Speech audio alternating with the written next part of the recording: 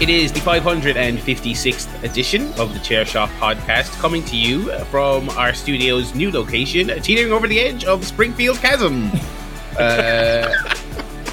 Folks, there has been a wind or two this past week here over on the old British Isles. It's been nasty. It's been loud. It's been loud again. But we've all survived. We're all here from our little safe dens. I'm one of your hosts of this year Chair Shot podcast, Barry, joined as always by my ever dependable co-host. First of all, Mr. Paul Griffin. I often have bad wins, so this week has just been normal for me. Ooh. Just in case the joke wasn't low loud enough, he had to do the fart noise. And a little matron afterwards, you know. I made this mistake of taking a big gulp of Pepsi right after that.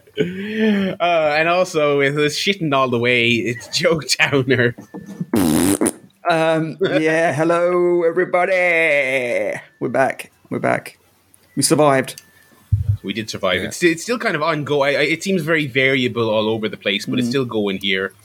Myself and brother, we do live like right on the waterfront, which means it's quite nice to be inside, looking out and having a view of the water. It's all choppy, but flip side of that is there is a constant sound of bins being turned over, gates being rattled, car alarms, people for some reason out and about of a Saturday night during the middle of a storm going, oh my god, I'm getting blown all over the place. Of course, yeah, you fucking cunt, you're out in fucking the middle of a storm. Go home. Anyway, but yeah, we survived. How have you lads fared amidst all the chaos? Anything major around your way? It's pretty bland here, I would say, actually. It's obviously not nice. It's very wet. It's very overcast. But windy, averagely windy, I would say. I think it's worse on your side and then on Joe's side. For whatever reason, we're like Homer Simpson coming out and just seeing the Quickie Mart go by in the distance. Yeah, nothing crazy. It's been unpleasant, but not to the point where you look out the window and marvel at how mad the weather is. Ugh. I think we were ultra prepared. Like I was out on a Thursday and I came home and Michelle was like, we've got 3 wheelie bins, right? We've got the recycling bin, general one, and then a garden waste bin. So she put them all around like in the back garden, kind of lined up against the wall, and we were like very prepared. And then during the day on Friday, we kept looking out the back window just to see if the wheelie bins had moved. And every time they crept forward 6 inches, we went out and pulled them back just to be on the safe side. It was like very protective. Yeah, other than that, nothing too dramatic. A few trees down near where we live, but no major damage. Of course, I am old enough to remember the Great Storm of 1987, one of the biggest storms to ever hit the south of England, which tore down literally every tree in the area. I remember it's one of my earliest memories as a kid. Yeah. We went to the local park and there were 20, 30, 40 trees just toppled over, which was crazy. So fortunately, nothing that bad. Yeah, exciting though. Just stay in and just every so often just look out the window and go, oh, windy out there. Ooh, windy. Yeah, I don't remember the 87 storm, unfortunately. Being in Ireland and not being born yet. Wow. There are Convenient. the 2 caveats, though. Yeah.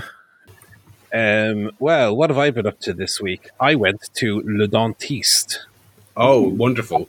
Teeth. I'm one of those people who really dislikes going to the dentist. Which I think is more... Yeah. As I sit here drinking a lovely old Pepsi Max, ruining my teeth. No, because I have a tooth in the top of my mouth, which is like Darth Vader. It's less tooth than man. It's a bit of hardware. They put a screw up into your gummy worm, do a little ball on the end of it, and then kind of build a facade of a tooth around it. Okay. And I don't know when it happened, but I did notice as I was watching Rampage last week that the back of it had come off. So the back of the tooth broke off, basically. So I went into the dentist. Because when you go to the dentist, you have to go in for them to see it, to then bring you back another day to fix it. Yes. Yeah. Trip and just, I'm telling you what the problem is. I'll come in and you fix it. But anyway, I went in, they gave me the old clean, and they said, come back and we just need to do a filling. So I was happy that it's not going to cost me an arm and a leg to repair. It's just to be a little old filling-y on the back. But yeah, it was mental busy at the dentist. It was. I went in for my 3:30 appointment, and there was like 5 people in there waiting for their appointments. So, luckily, because I was only going for a clean primarily, I was brought right in. I didn't have to wait at all.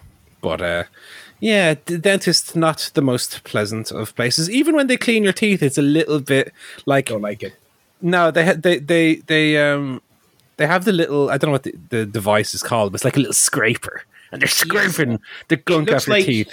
When you haven't had it done before, you picture them coming in with a beautiful big toothbrush, like a cartoon character's toothbrush. Yeah. And then they come in with what's basically like, imagine a toothbrush with no brush on the end, and they just put a wire on the end of it. It is like something from The Simpsons. It is like something they would do in a skit to scare you about the dentist. It's like, I'm just going to scrape this bit of metal across your gums for a bit. Don't worry, there will be bleeding, but that's normal. I like that bit. Yeah, I don't particularly like that, but tell you what, my teeth look damn good, and they did say that the rest of my teeth are pretty good. So good. Hopefully, knock on wood, Stuff. there'll be no trips back to the dentist aside from going in to get it cleaned once or twice a year. Because I have had some dentist trips that were very expensive in the past. So, given that I just spent a lot of money on the suit last for the wedding a few weeks ago, I'm going to be going back to the gym tomorrow and paying my yearly subscription for that. I didn't want to be spending loads of dentist money as well, so I'm happy that's not going to cost me too much. Good. And then in final news, I was going to show this is unfortunately for our listeners not going to be visible, but I was going to show to Barry and Joe. These are my favorite pair of pajama bottoms, right? Beautiful. Okay. Yeah, They're fabulous. Or at least they were, because there's a big old hole in them. Oh no! That just makes them more charming. More accessible. I tore the crotch out of them, so if I was wearing them, I'd have my little pecker swinging in the breeze. I went to get something off the bed, and I kept my right leg in a kind of crouched position, and my left leg back to the floor, and my knees were just too far apart that the middle bit exploded. And so, my favorite, they're not actually pajamas; they are what is called, at least on the Aldi packaging where I bought them, lounge pants. Lounge pants. Yes, lounge is. I think just because men still have a hang up about buying pajamas, I think so. Yeah. So they have to be lounge pants. So I had them for 2 years, and now they're going to the lounge pants emporium in the sky. Oh no, the big Aldi in the sky. Yeah. And yeah, as I said, back to the gym tomorrow. I've not been to the gym since before Christmas, as my annual subscription to the gym expired, and I just have been too busy to go back. But I will be going back tomorrow. Hopefully, the weather won't prohibit me from that, because I do walk half an hour to the gym. So unless I get blown into the canal or something, I should be good to make it the whole way. That's what I've been up to this week. Nothing crazy. What about yourself, Joe? Not too much. It's a quiet weekend, what with the weather and everything. But went out. We had our kind of financial year kickoff at work. So I actually went into the office 2 days in a row, which, God, Jesus, first time in quite a long time. That was exhausting. So it was kind of fun. We went to a different WeWork. So that was very exciting. Whole different office. They actually had table football and a pool table at this one. So we did have a game of table football afterwards. So that was fun. So that was good. But then we went out for kind of dinner and drinks on the Thursday. And we went to the world's loudest restaurant, baby. It Is was that how they advertise it? Yeah, it's one of those fucking annoying American things where they're like, you come in and we're like, hey, bitch, where'd you want to sit? Have you ever seen those things advertised? Or like a video online? They're like, here's your bill, dumb fuck. And it's like, what? Most people just talk that way anyway. Why would I like to get that at a restaurant? It's the authentic New York experience. Oh, get on this guy. Anyway. That sounds like it would have been better, to be honest. But it was, so it's a place called the Gas Station in London's Wow. King's Cross, and it was quite a kind of trendy place, you know. And there's a lot of seafood and stuff, which I don't really like seafood, to be honest. But they did have, burger, steak, bit of chicken, so that was all right. But we all kind of like sat down, and then they just turned the music up to the point where it was like, am I in a club? Like I literally, I can't hear what other people are saying next to me because this music was so loud. I've never been to a restaurant, and I'm like, am I just getting old, or is this what they do now? Like, but it's literally, you're sat there going, what are you going to have? What if you had a look at the menu? Who ordered the Diet Coke? Who what? Yeah. No. It's just like that. We were there for 2 hours, and it's literally, I already had a headache because I had to go to the office for once in a month. Yeah. So I was sat there like a start of a headache and this music pounding for 2 hours, and we're waiting for the food to come out. I'm like, oh my God, I never ever want to go anywhere loud ever again. But I think it has gotten worse kind of working at home because you're just used to controlling the sound. Obviously, like being at home, it's quite quiet unless you've got Barry's neighbours, playing. Of course, yeah. They were back this week. They were back. Oh, yeah. But usually, you don't have like other people having a conversation in the office like you would. When I was in the office, you got 2 or 3 other conversations going on around you, and it's just like, oh my God, I can't concentrate unless I've got complete silence. Like I need to work in a library. So I think I've just kind of lost that tolerance for any kind of noise. And so, this restaurant was torturous. I will not ever be going back there, to be honest. But the food was all right, except they forgot my chips. So motherfuckers, they probably didn't hear you order it. I know. I should have screamed fucking chips at this waitress.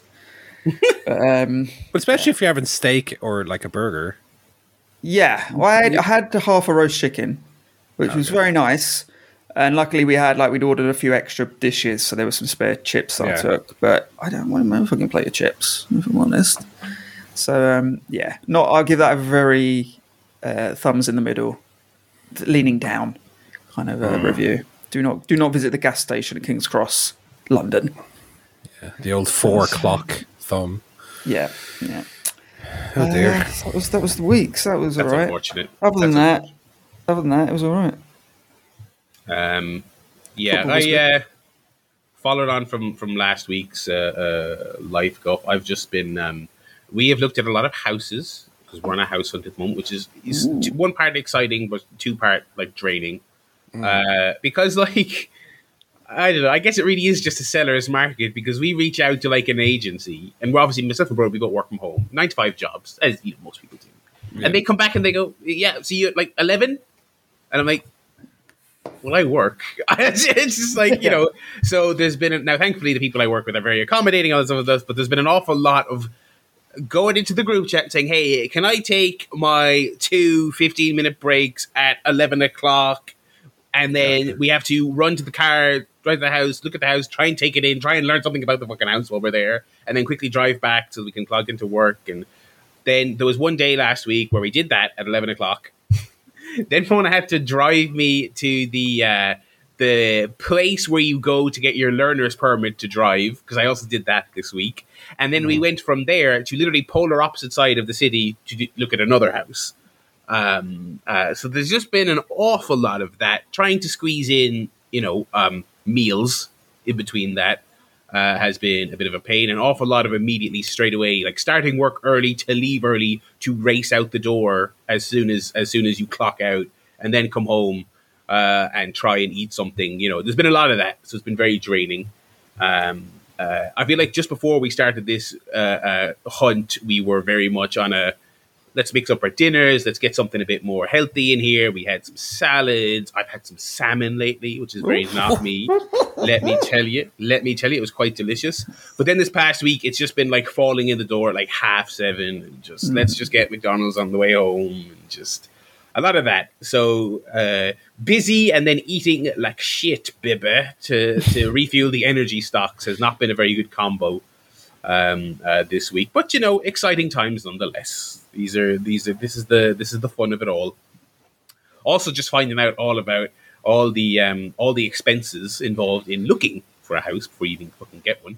Have you guys heard of this surveyor's racket? Oh yeah. Yeah. Basically, when you're interested in a house, you get a survey done, right? To say, hey, the foundation isn't sinking. You know what I mean?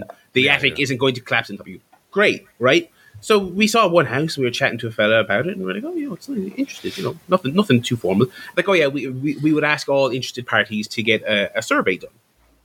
And I was like, "Oh, because now again, we're first timers. This is all completely new." And we're like, Is that not like, would the person selling it not get that done and have a cert? Say, here's the cert. It's a little house. No. Each individual person who is interested in this house can do it. And so you do this. This is before you get the house. This is before they even agree to sell you the house. This is literally just, if you are interested, go and get it surveyed for €250. Just to do the bare bones, have a guy come in and knock on the walls and go, yeah, that's fine. Yeah. It's got walls. It's got walls. Yeah. Oh, 4 walls and a roof. That looks like a window to me. Like yes. a window. Oh, and it opens and everything. £250. And that is per house, and it's zero guarantee you get it. That is literally just, if you want to go any further with this conversation, go and get that done. That's good. Love that. So that's been adding to the energy draining factor. But nonetheless, very exciting. I would hope before the end of this calendar year, I'm going to set a very broad goal.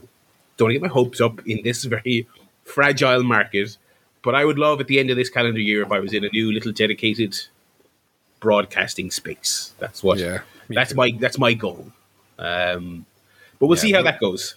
We're waiting until June, I guess, because obviously I started a new job. Natty was closed a bit over Christmas, so to show the old Benki, the old 6-month pay deal. But pay has been going pretty good lately, I'd say, for both of us, right? Yeah, she's getting the peace sign. So we're looking. We're looking to. I keep saying we need to do it, and then we don't do it. But we need to talk to somebody, like an advisor, about if we're going about it the right way. Because I'm saving about $2,000 a month. Wow. For the deposit, like, of course. Then obviously last month it wasn't $2,000 because I dropped $300 on a suit. Tomorrow will be $300 on the gym.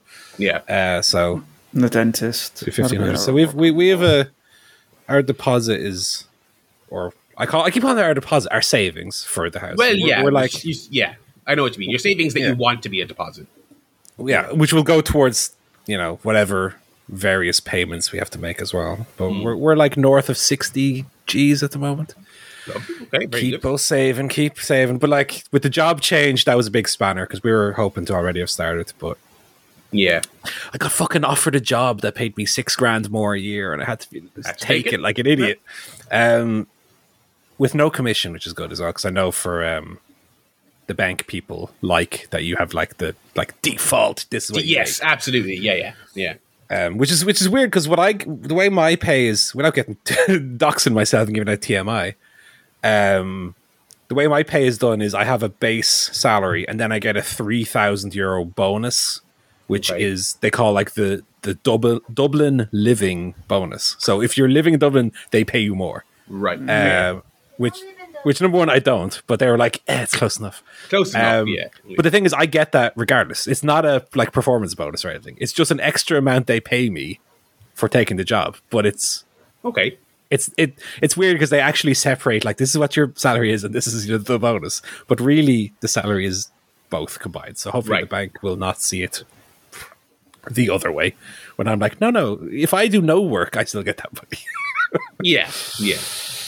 Anyway, that's life. So hopefully, before long, we'll all be living in lovely, self-owned abodes. That's it.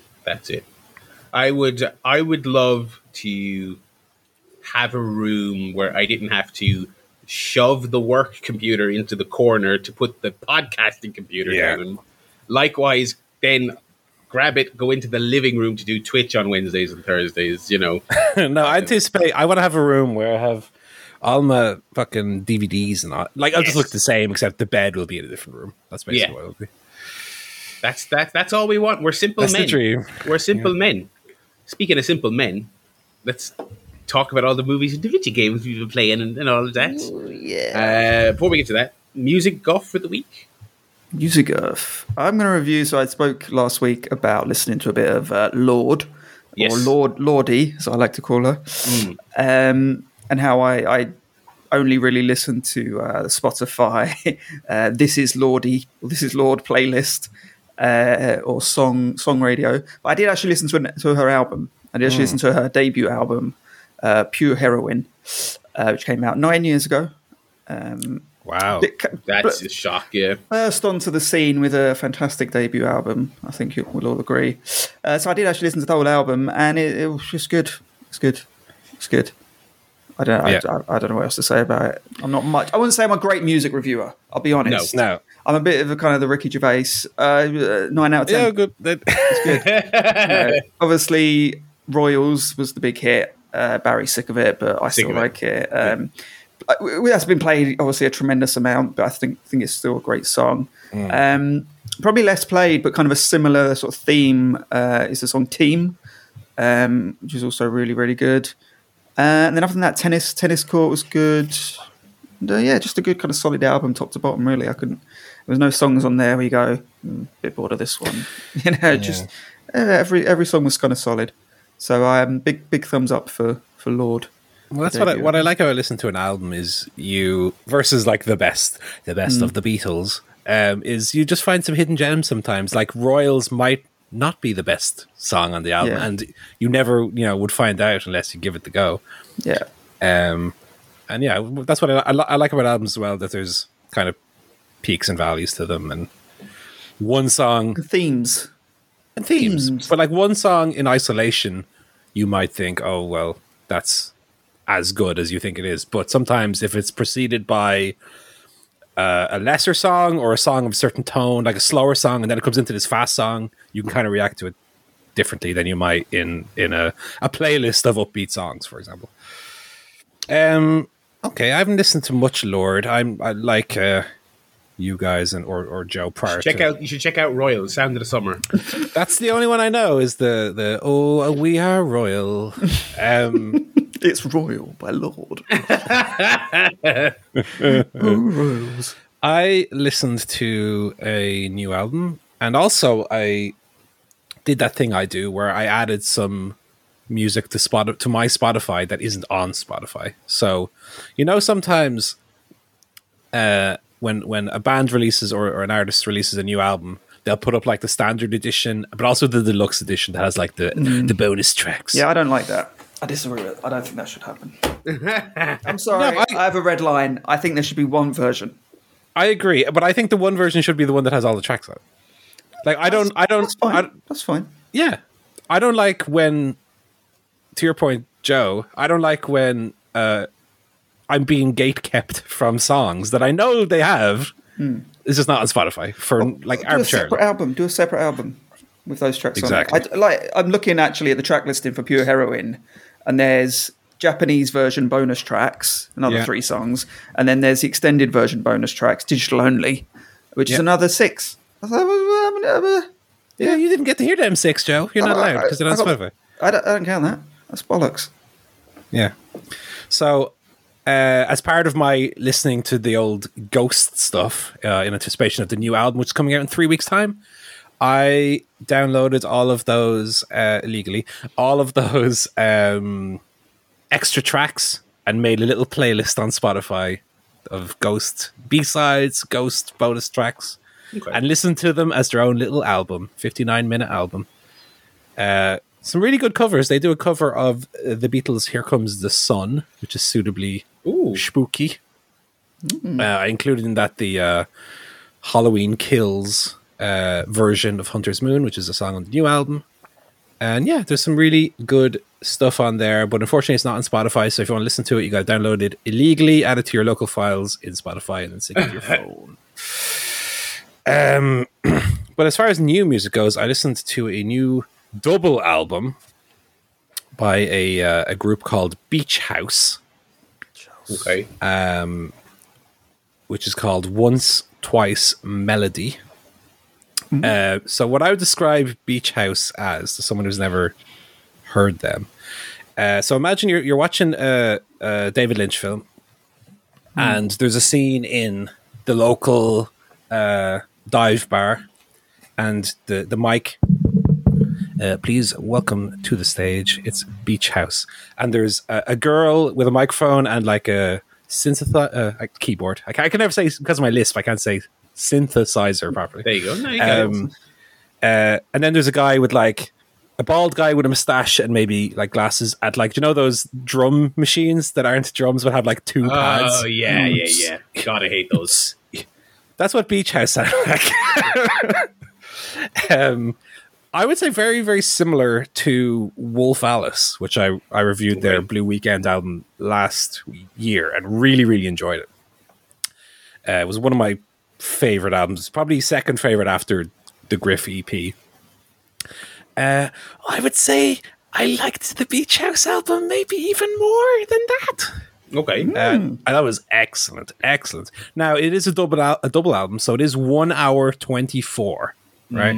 Which, you know, on this podcast, we've said before, do not be too long, baby. 45 minutes to 50 is the perfect length. I didn't mind for this. I was like, yeah, keep it coming. The best track, for example, is called Over and Over, and it's over 7 minutes long.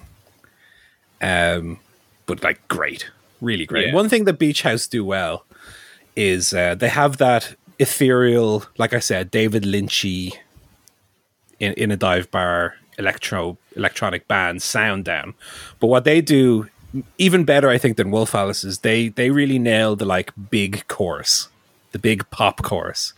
So they can have a song that seems pretty understated with, you know, it has kind of quite light vocals. It is a female vocalist, and it's a little bit like Florence and the Machine, Bat for Lashes, that kind of sound. But then when it comes into the chorus, you get the big synth sound. You know, they do very big choruses for what is otherwise like a quite understated sound. I pretty much loved it. There are some songs, especially I think towards the end, that you could make the argument of like, rather than do the double album, could you have done a really strong 1 hour? But like we were talking when we were talking about Lord, I think sometimes for some songs to stand out, you need to have some lesser songs in there. You need to have a Peter Avalon match to truly appreciate the Kenny Omega main event. You know? Okay. So I would heartily recommend it. It's easily the best album of the year that I've listened to.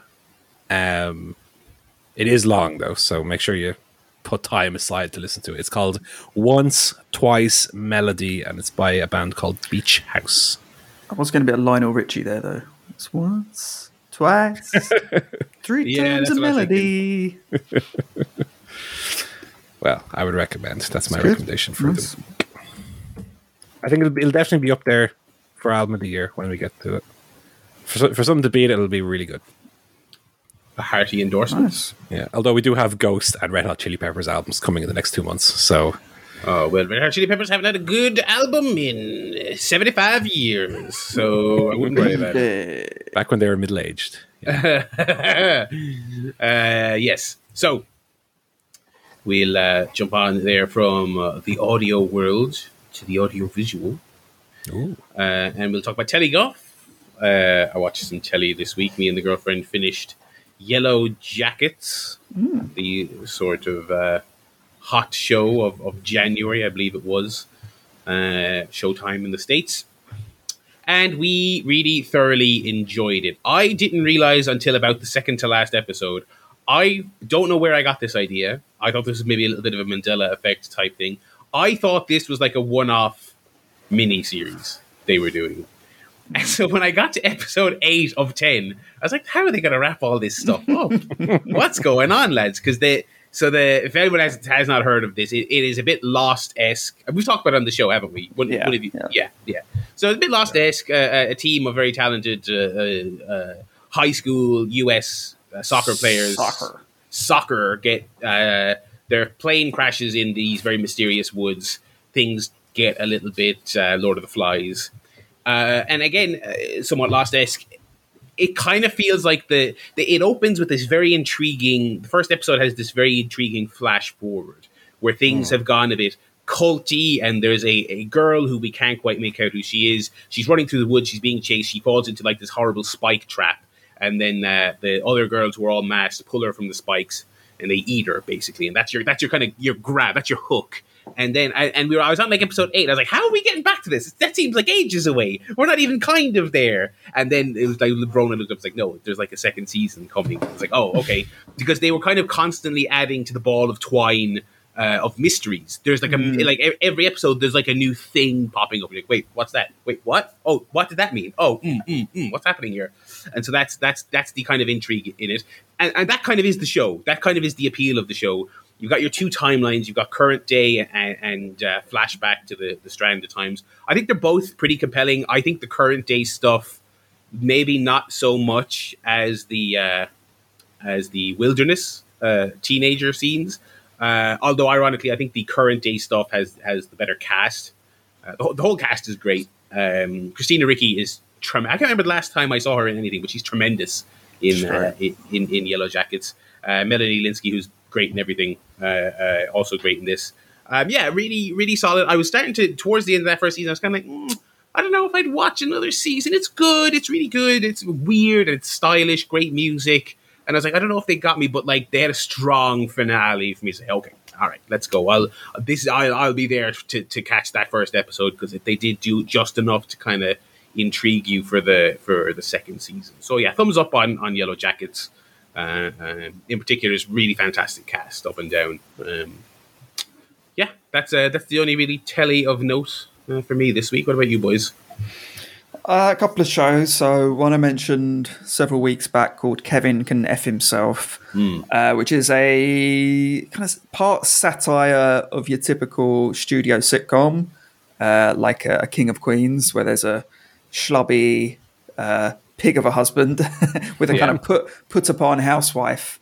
So it's partly that, but then when they leave the main kind of studio set, it turns into a quite sort of dark drama, where this housewife played by Annie Murphy is plotting to kind of get out of this marriage. You know, it portrays it as very realistic when it's away from the studio kind of sitcom setting.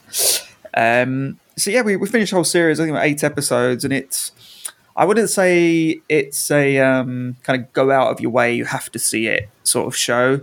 I would recommend it. I think it's kind of interesting, a very kind of interesting take. And I think Annie Murphy, who plays the lead, I don't think I've seen her in anything before. She was in Schitt's Creek, which I didn't watch, but she's really, really good. I think that she kind of holds the show together, really, her performance. So she's really good, and it's kind of funny and kind of interesting. I think the one weakness of it, though, is that the husband only ever appears in the kind of sitcom world. He never appears in the kind of real world.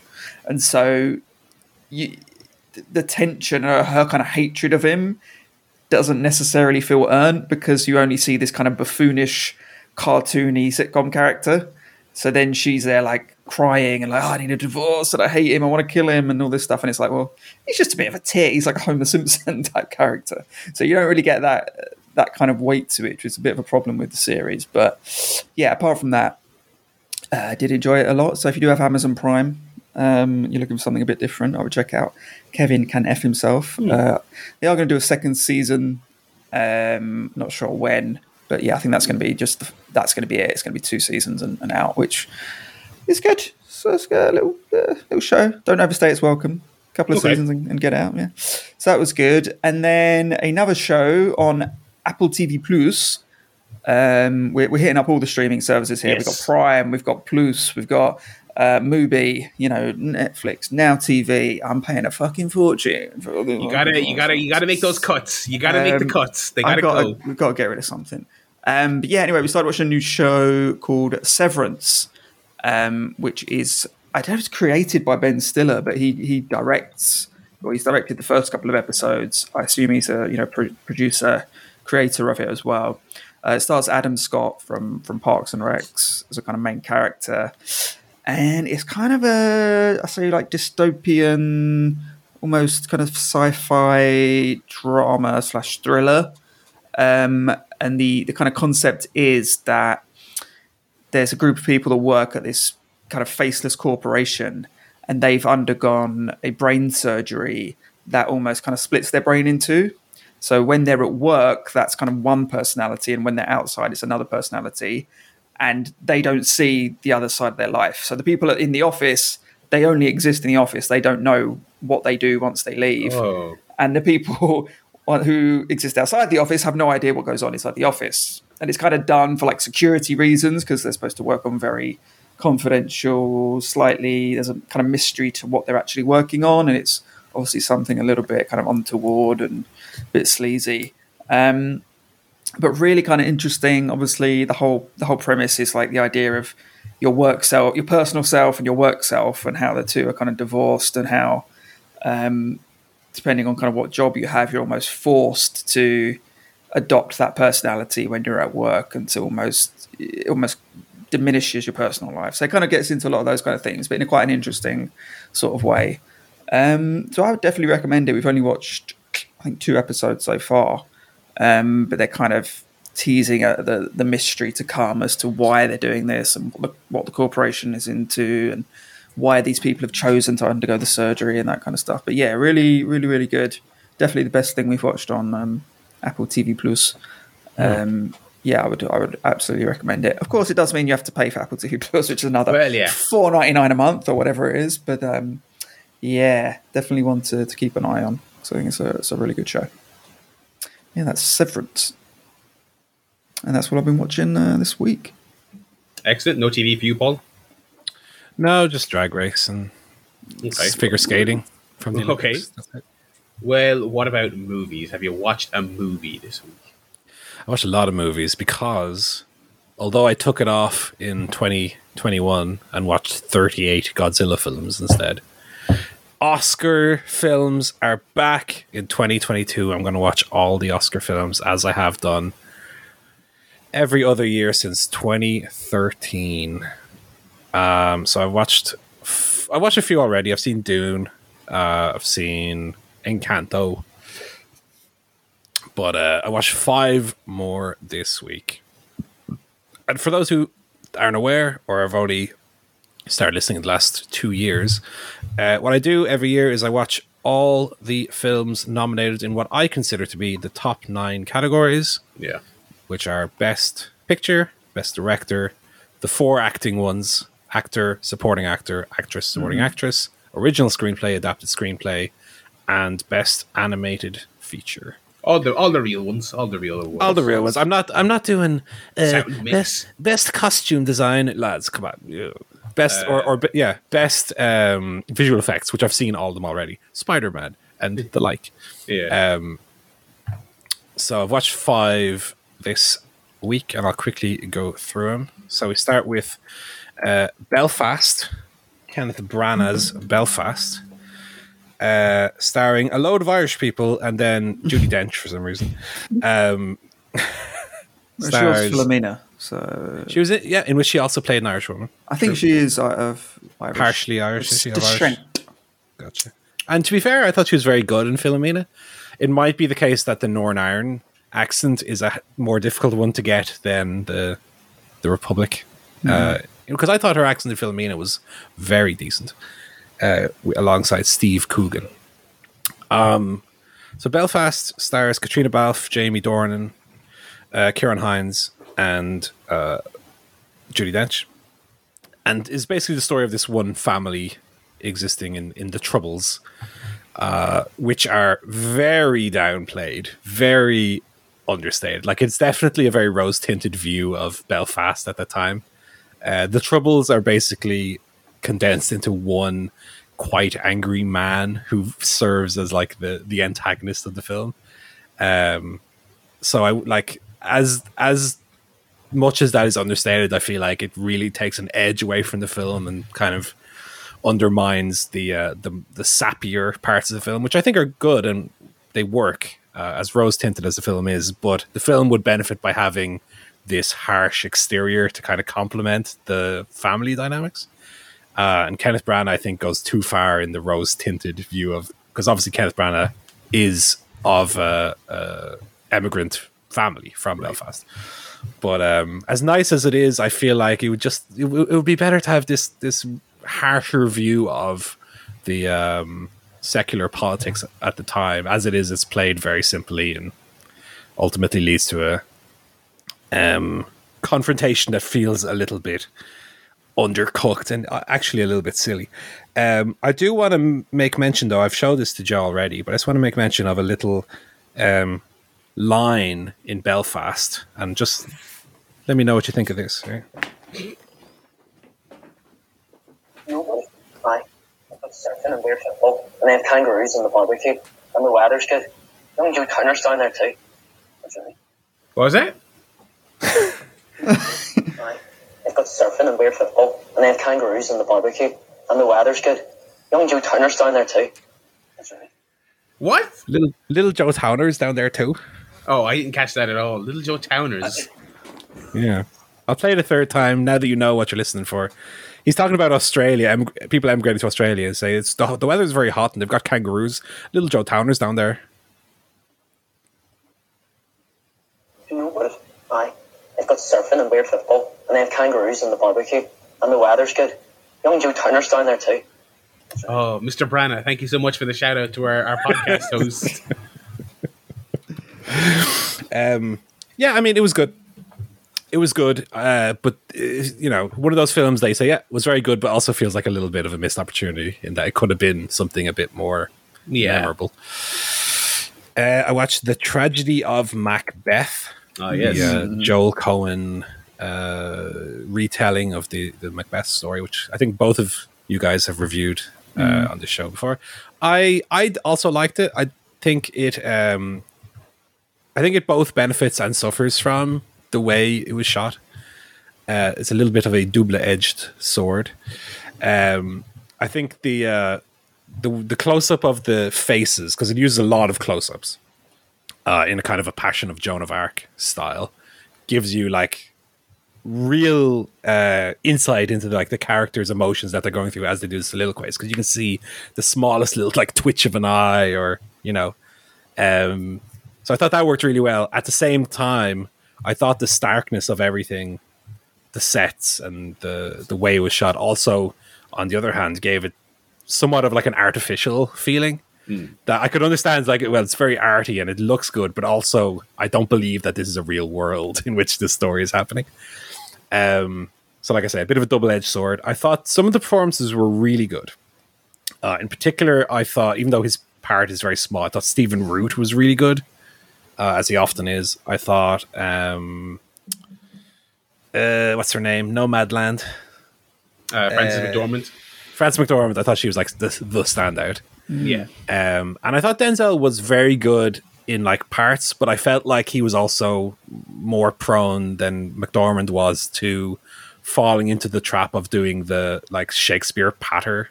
Yeah. If you know what I mean, where some characters, I thought some characters basically entirely fell into this, which is where you read off Shakespeare lines in a specific cadence that a lot of actors do, and it comes off like they're reading lines as opposed to existing in the world and having a conversation. Yeah.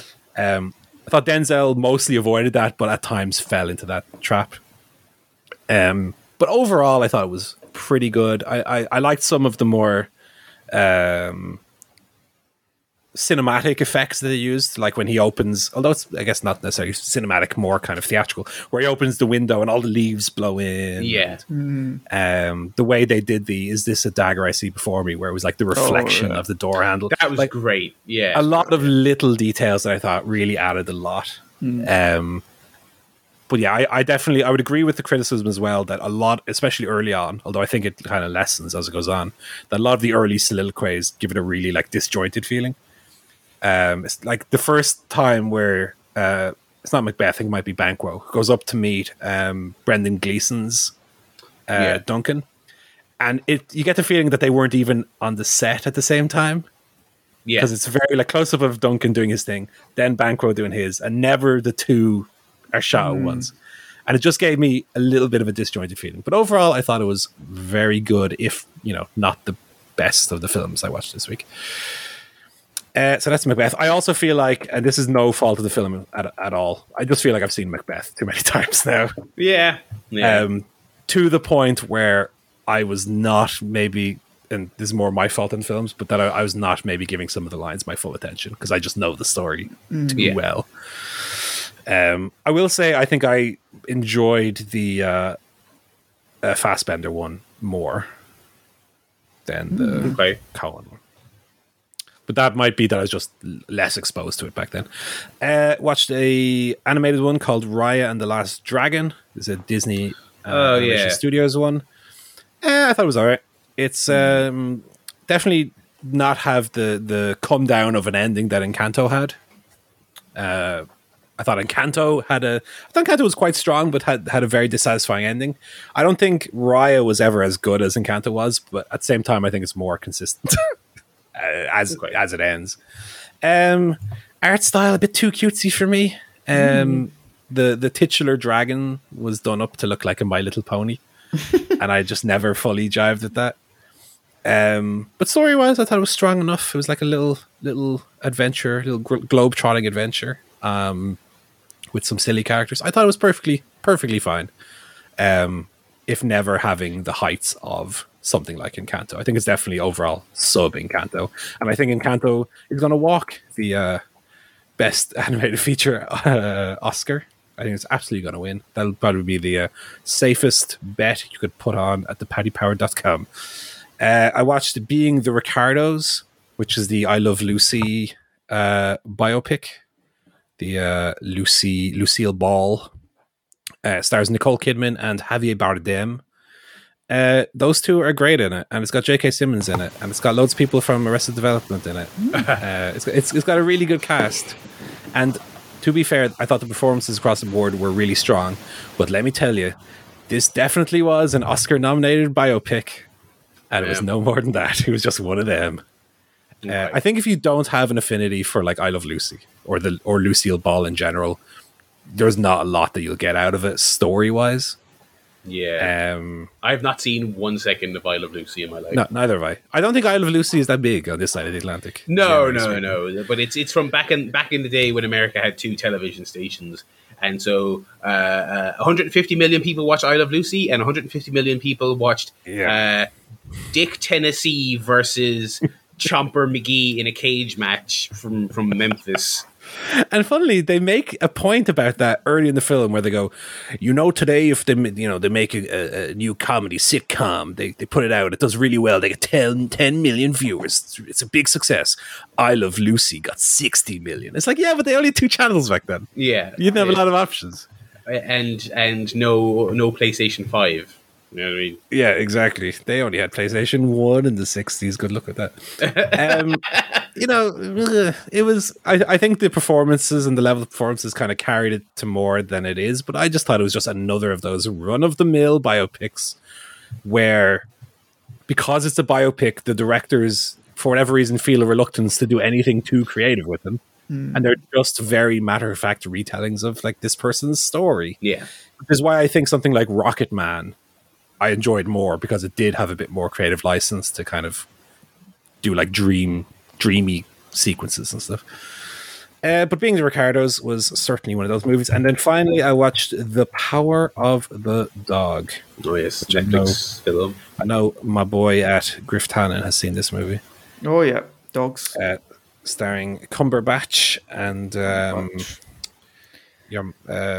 keep forgetting his name. Kirsten Dunst. Kirsten Dunst and Jesse Plemons. Plemons is who I'm thinking of, and Cody McPhee. Cody McPhee. So Power of the Dog is my film of the week. It is a very well told story of, and a lot of the stuff that it's about, I feel, is not explicitly shown on camera, but is rather implied. A story about repressing who you truly are, how things that happen to you early in life can mold who you become and how you act to people who are in a similar situation today that you were back then. Cumberbatch is, for all intents and purposes, like the antagonist of the film, but I feel like his character is much more complex than that. He's very antagonistic to people, and he's very standoffish and very like lives quite an isolated life. But I think there are things at play that you might not be aware of that are impacting that. I think it's one of the more complex stories that I've seen. Not in the sense that you would be confused by it, but just that there's so many little undercurrents at play in the film that when they ultimately pay off, I thought it was very well done and very satisfying. Performances across the board are great. It's a fantastic looking movie. I would really have nothing to fault in terms of how it's done. I thought it was, although I didn't go to 10 out of 10 because maybe it was just missing that je ne sais quoi to push me over the edge. I thought it was bloody great. I thought it was excellent, and it'll probably be one of the better Oscar nominated movies this year. Jane Campion directed The Power of the Dog, and it's on Netflix. It is a Netflix movie.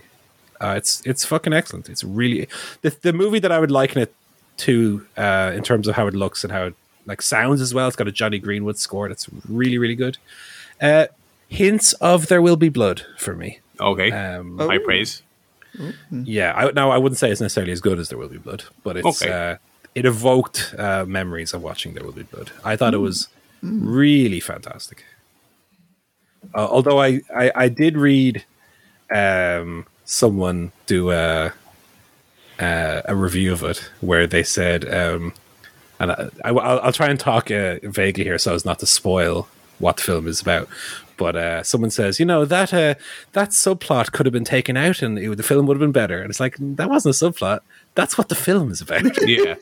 If someone said, Jaws was good, but I would have lost the shark subplot. That did nothing for me. You're like, what? Number one, you don't understand films. And number two, you should not be allowed to write reviews of them again. There's a lot of that going around. People who are just not smart enough to understand films. Like, that was stupid. Yeah. It's like, you really understood it. I don't think you understood Come back any to of the you've film. Seen more than 5 films. Yeah. Well, that's the problem is, without talking about this film specifically, when there's a film that has, and this might fucking knock the socks off people, but like subtext, right? And the film is about one thing, like in your face. This is what the narrative of the film is, but actually there's more to it, That's what these people, I don't think, understood. So, but Power of the Dog, brilliant. That's what I watched this week. Nice. Alrighty. I just watched one movie this week. Go for it. I got myself a little Blu-ray trilogy of Scream. Ooh la la. It just started to rain again. I thought my windows were coming in for a second. Nevertheless, I got that. I've seen Scream multiple times. I've never seen any of the sequels. I have not seen anything post one, and obviously there's that new one out that I want to see, so I was like, all right, let's get these caught up. Although I realized while watching Scream 2, I was like, I think this is probably the film I have seen the most bits of on telly, like when bored and flicking through the channels 10 years ago. Bits and pieces here and there, because it was all starting to feel very familiar.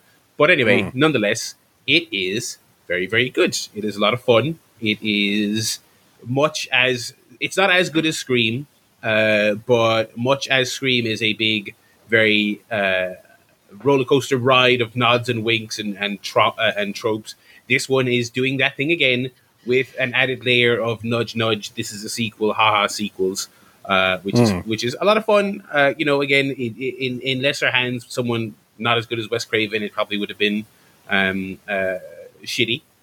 But it was quite fun, and I was very pleasantly surprised with it. And it has an absolutely tremendous cast. You've obviously got your returning icons from the first one: your Neve Campbell, your Courtney Cox, your David Arquette, your Liev Schreiber, your Ghostface. He's back.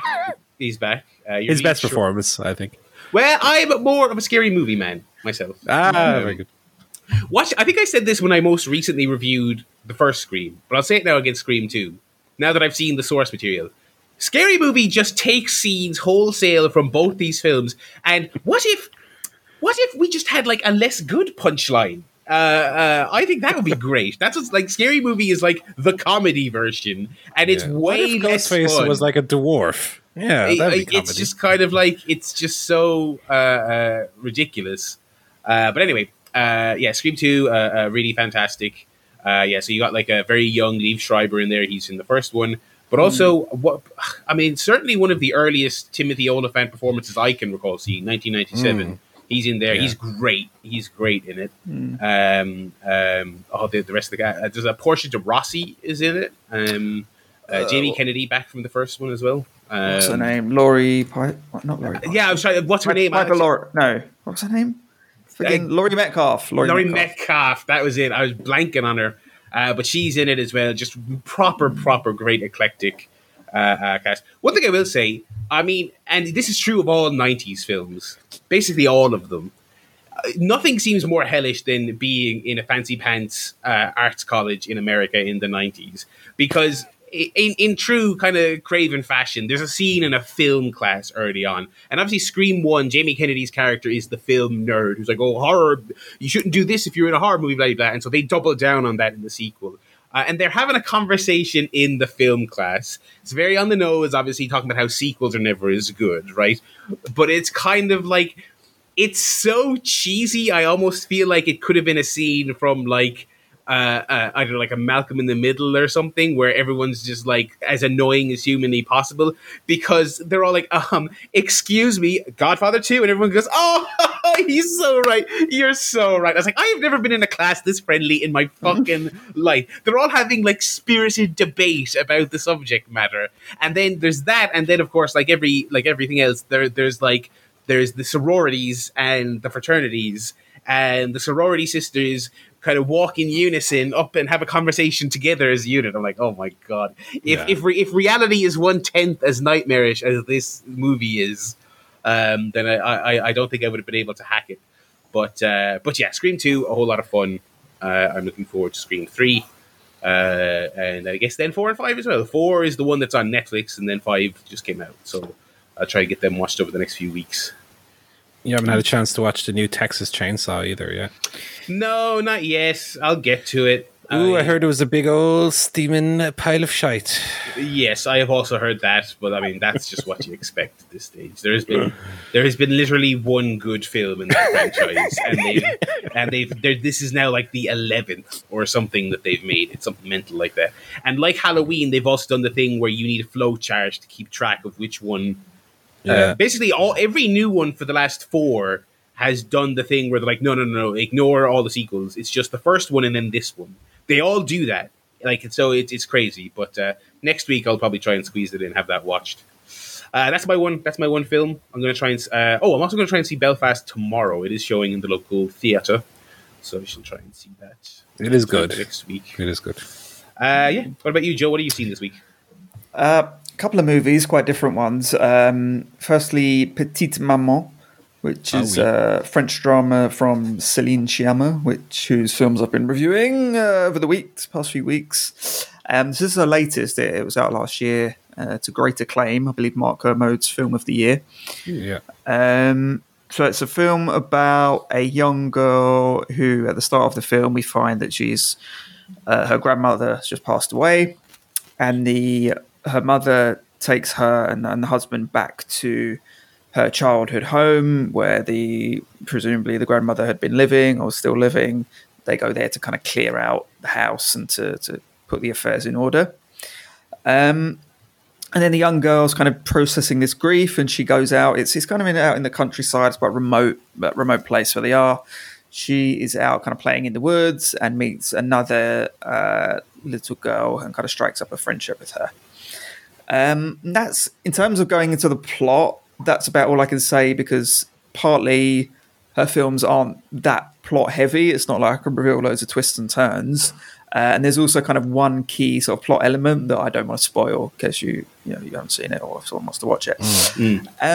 But really, it's a film about kind of, it's a little bit about grief. It's about family. It's about kind of history and the emotions that kind of brings, and how I guess how generation kind of goes through each of these processes, of losing the previous generation and of experiencing that in a different way, and how that kind of shapes you and things like that. So yeah, really, really kind of sweet film. The two little girls are similar to Tomboy, her other film. It's the kids are the main characters, which is always obviously quite an ambitious or risky endeavor to have like very young children playing the leads, but they're both fantastic. Both very kind of like cheeky and fun, and come across very authentic. So I thought it was really, really good and very like kind of emotional, but without being kind of ever sort of melodramatic or like, twisting that kind of emotional knife to try and get you to cry. It just does it in a very kind of subtle, kind of organic way that makes you just really think about the themes and the subject at hand. So absolutely would recommend it. It's also 72 minutes long. Thank you. She's putting out these short films. I'm like, when I see that, I'm like, yes, thank you very much. I will watch that. Subtitle film in 72 minutes, not a problem. So I'd give it another big thumbs up. She's got this style of movie she makes, and every couple of years, and they're all just really, really good, kind of interesting, and often about sort of women and their relationships, which I think is not always something you get covered in too many films. But really, really good. Petite Maman. On the flip side, quite a different film. We just watched a documentary on Amazon Prime called The Orange Years, which was the story of Nickelodeon. Oh, okay. Now, I know, I'm sure both of you lads are just still the right age to be totally raised on Nickelodeon. Absolutely. As I was. So we got Sky in 1995, which was kind of smack bang in the middle of the classic, what they call the Orange Years, those kind of early days of Nickelodeon. So my earliest memories were Pete and Pete, Alex Mack, Rugrats, Rocko's Modern Life, Doug, later on Kenan and Kel. But it kind of goes from the very, very early days of Nickelodeon in the 80s or kind of early 80s, before there had ever been like a channel for kids. A lot of kids programming was very kind of patronizing or educational or just not done with kids in mind. It was not what kids wanted. And then Nickelodeon came along and completely changed that with the advent of cable TV. They could kind of just go out and do that. And so it kind of charts the history of where the channel started and how it was quite sort of anarchic and really kind of went against the grain of what TV was like in really trying to create things for kids. And then from there, it kind of just goes through all the classic shows and gets a little bit of background on each and sort of charts the progress of the channel into the 2000s, where things started to change a little bit with SpongeBob and Dora the Explorer becoming these like billion-dollar global brands. And kind of changed it from like this outsider network into a giant corporation like Disney or any other channel. But it's really, really interesting. And if you did grow up in the 90s and loved Nickelodeon, Channel 7 on Sky up until 7 o'clock. Then, of course, you had the Paramount Comedy Channel. Then it was Paramount, yeah. Honestly, if I could design a TV channel, it would just be Nickelodeon until 7 and then the Paramount Channel. And baby, I hear the blues are calling, toss salad and scrambled eggs. Yeah. And then, like, Monday Night Raw at like 10. That's all I need. I'm done. That's my TV channel. But really, really good and it made me very like nostalgic and happy, but also a little bit sad because like it's when they describe why they started it and how they started, it's just there's such a lack of cynicism about it. It was so authentic. Like they just wanted to make really interesting, cool shows that kids would actually like and have the kids involved. And you just kind of contrast that to a lot of sort of brands now. I don't want to get too nostalgic and say everything was great in the past and it was all altruistic. I mean, it was. Obviously they were making money and they had advertisers. It wasn't all artistic and but it just felt like so different to a lot of the brands now, where things are made for the merchandising. Whereas at Nickelodeon, they did have a lot of merchandise, but it came from the shows. It was the shows first, and then they made some made the money after that. So I would absolutely recommend that. Anyone that loved Nickelodeon or still loves it, give that a whirl. Again, I think it was like 70, 80 minutes. It was a really interesting documentary. And you got Melissa Joan Hart, you got Keenan Thompson. They're all on there. AW star, Melissa. Yes, Yeah, Melissa they're Joan Hart all- of AW fame. They're all on there. So yeah, really, really good. Where can you watch this? This Amazon was Prime. on Amazon Prime. Lovely. Very interesting. Yeah, I'll definitely check that out. That's right in my A lot of fun. my wheelhouse. We'll jump in to the game go. You can go. Are we all still playing the highly controversial Wordle? Oh, of course. I'm getting a bit sick of Wordle. A bit like, Yeah. I mean, it's like it was very funny, laughing and goofing and joking about New York Times taking it over, and this is the end, lads. Oh, this is the end. And then it turns out, it probably is actually the end. And I haven't even lost my stats. I'm one of the lucky few who's able to keep the stats. But I'm just like, they took out all the naughty words, right? That's annoying. And now now all the words that are the correct answers.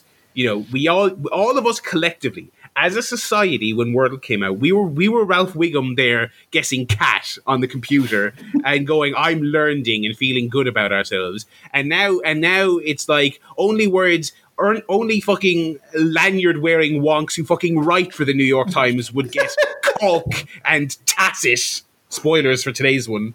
Like only those fucking nerds are getting the words they have now. I mean, it is genuinely a little bit soul destroying. Well, I did quite good on those two. Listen, I got them both.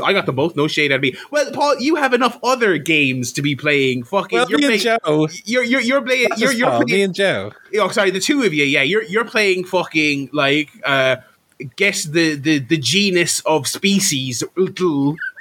Like, take a look at this, listeners. Right, we have this. Like, obviously, everyone shares their Wordle results, right, on Twitter, and that's kind of the fun of the game. Small little grids, right? Yeah. So you knowing the answer, I can look at Paul's and say, oh, he got the first letter right. Oh, he made the same mistake I did. I can tell just by looking at his grid. Paul and Joe, there's two of you in it, right?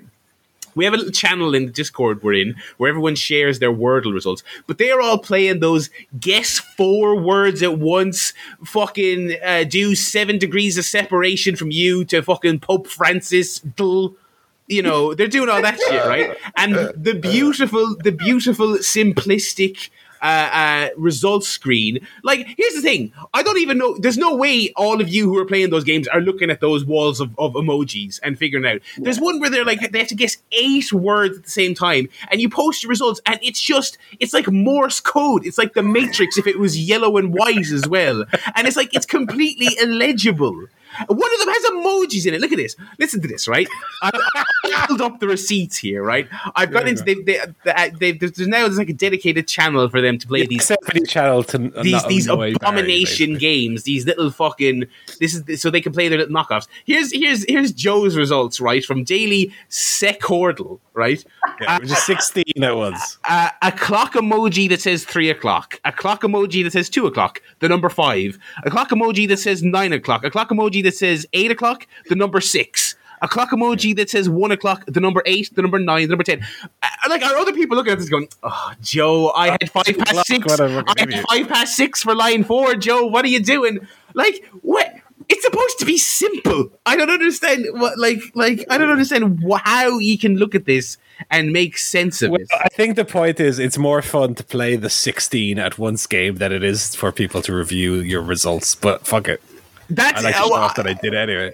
That's outrageous. I think Barry's a little bit salty here. Yeah. I think, Listen. when I look at Paul's results and I'm like, oh, yeah, so he got, third down, third on the left, 5. So, okay. Yeah, maybe not great. And then he got a couple on the 8. Oh, okay, he was leaving that to last minute. You can kind of get a sense of the strategy. Yeah. Are they guessing the words at the beginning, or are they just trying to eliminate letters for the first few guesses? Yeah. And of course, the clock thing is because the single-digit emojis only go up to 9, so you have to show 13 somehow. Oh, but yeah. Oh, sorry. I was being an arse. Yeah, so you are wrong. I am wrong. I'm surprised. I haven't seen either of you play. Have you seen the one that's like guess like a certain starting 11 for a football team from a certain match? Oh. Yeah, I don't know. See, I do like at its core for it to still retain the rules and such of Wordle. No, you don't. I do. What you do is against Jesus. What you do is against God. It's filthy. Like, there's the one that's like the globe, and you're guessing the countries. That's a bit, that's fine, but that's a bit too far. They've strayed too far from the Wordle path on that one for me. That's just geoguessing, you know. Basically. Yeah, the furthest I'll go is the little maths one, because I'm a big maths nerd, so I do like that. But otherwise, I just want it to be Wordle. Fuck it, if I'm playing 25 Wordles at once and I've got 30 guesses, I'll do it. That sounds good to me. But yeah, we're still on the Wordle. I still am yet to not get a Wordle. My streak is like 53 now, with 2 6s, which I think is pretty fucking good. That is good. That is good if it's true, you know. It's not true. Although I don't have my stats anymore, I had to make a little Excel file to track it now, because Wordle and the New York Times fucked me. But yeah, otherwise it's still good. So what else have we been playing in actual games? Wordle's an actual game. Come on now.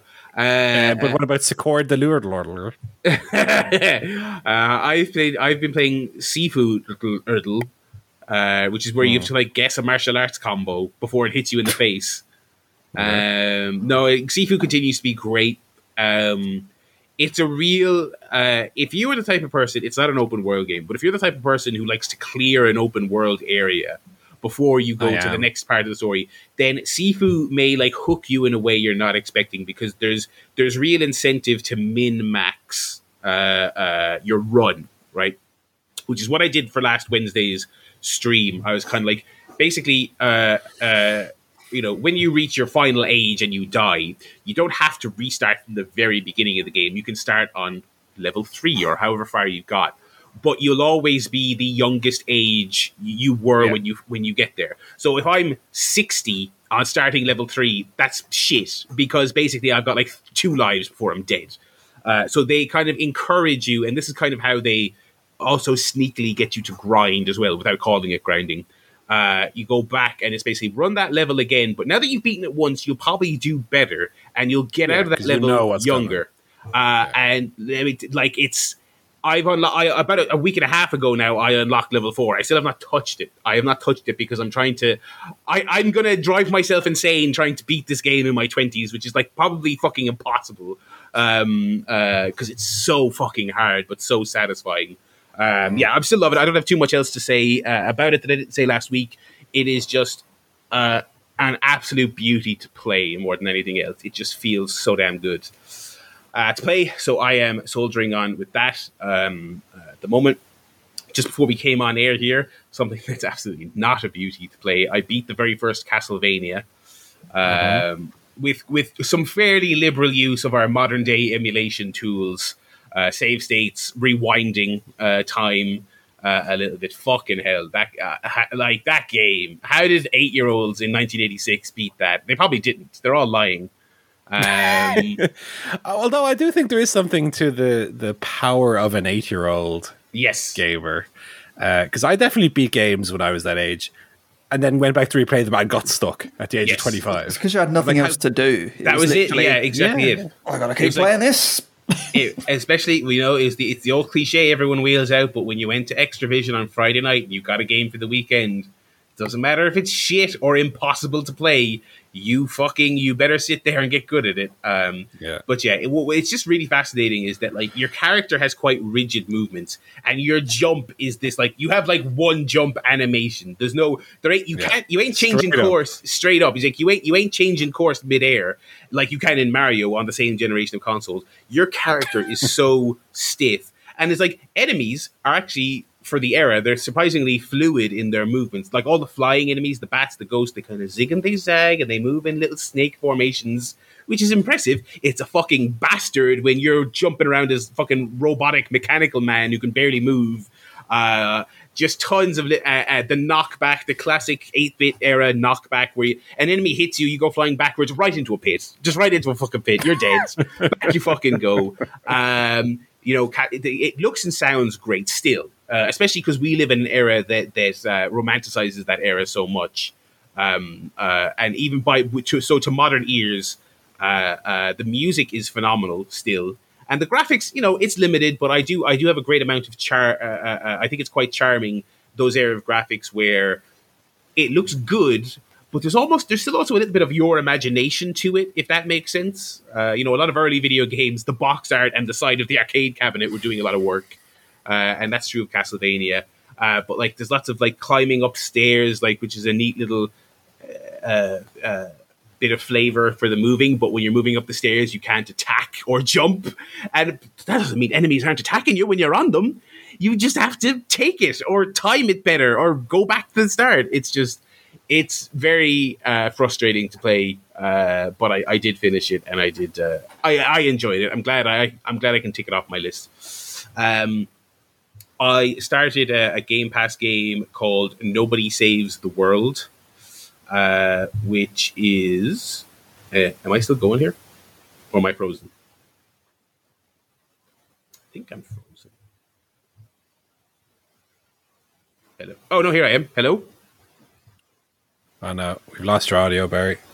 Your audio's gone. No. Oh no, you're there. Okay, just keep going. Just Okay. nobody. You started playing Nobody the World. Yeah, sure. I'm going to mark down the time to edit that. Yeah. So I started playing Nobody Saves the World, which is a Game Pass game. This is a weird kind of hybrid of classic 2D Zelda and kind of not a lot, but kind of has a weird like cookie clicker almost kind of element where it has a lot of meters.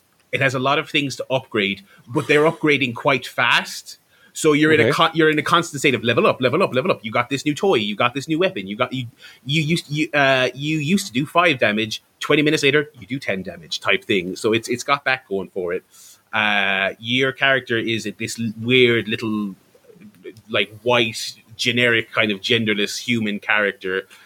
You get you're thrown into like a very generic magical kingdom type thing. Stop the Ganon and knock off. It's very Zelda. It's very, very Zelda. Right. And the ability basically you unlock is that during the tutorial you can turn into a rat, so you can crawl through a little rat hole to get out of your prison cell. Then later, when you play for another 20 minutes, you unlock a soldier, and he has a sword swipe. Then 5 minutes after that, you unlock a archer, and you can flick between these characters on the fly. So you can just be whatever you want. Later on, there's a horse. Later on, there's a turtle.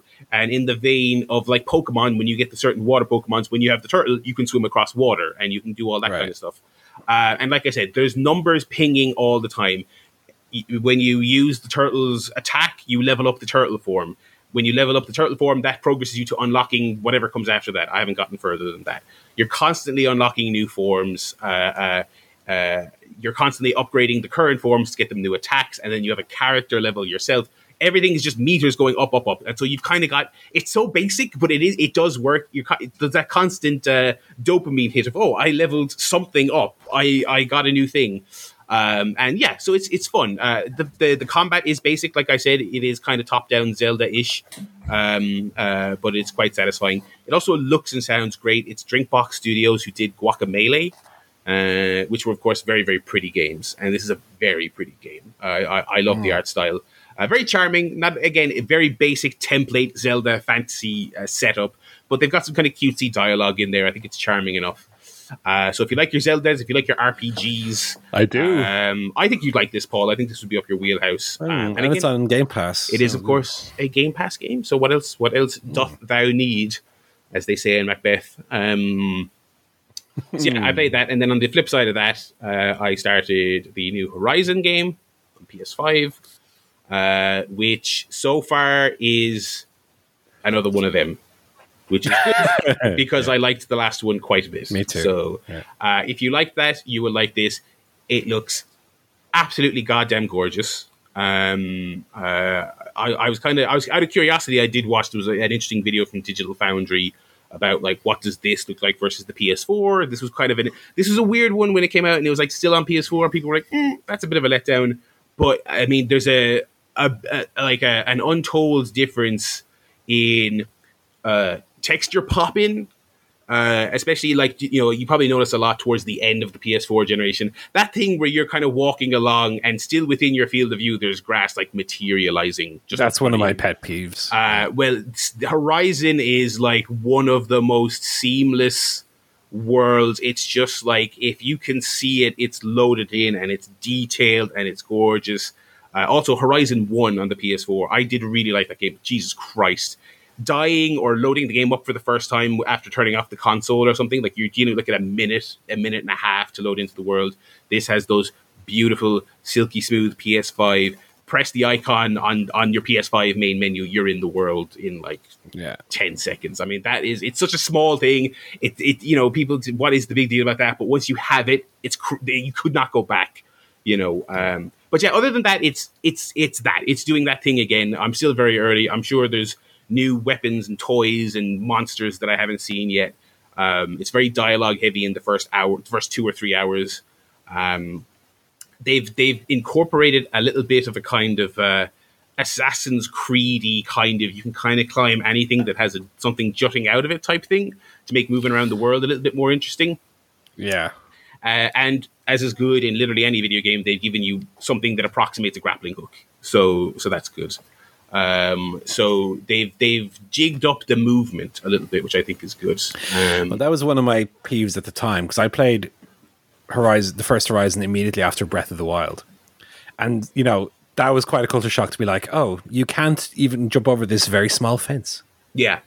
So happy that they've moved forward, as a lot of open world games have since. So it's I'm still very early, and it's just from looking at the map, it looks absolutely comically huge. And we are living in this like post Witcher world where every open world game, and not only massive. I'm still in there's a tutorial area, and then there's okay, now you're on the proper map, but you're still kind of in the baby area of the proper map, and even that baby area is stuffed to the gills with people to talk to and meet and tutorials. I'm still doing all of that. So very, very early. This would probably be I'll be talking about finishing it in June type game. Sure.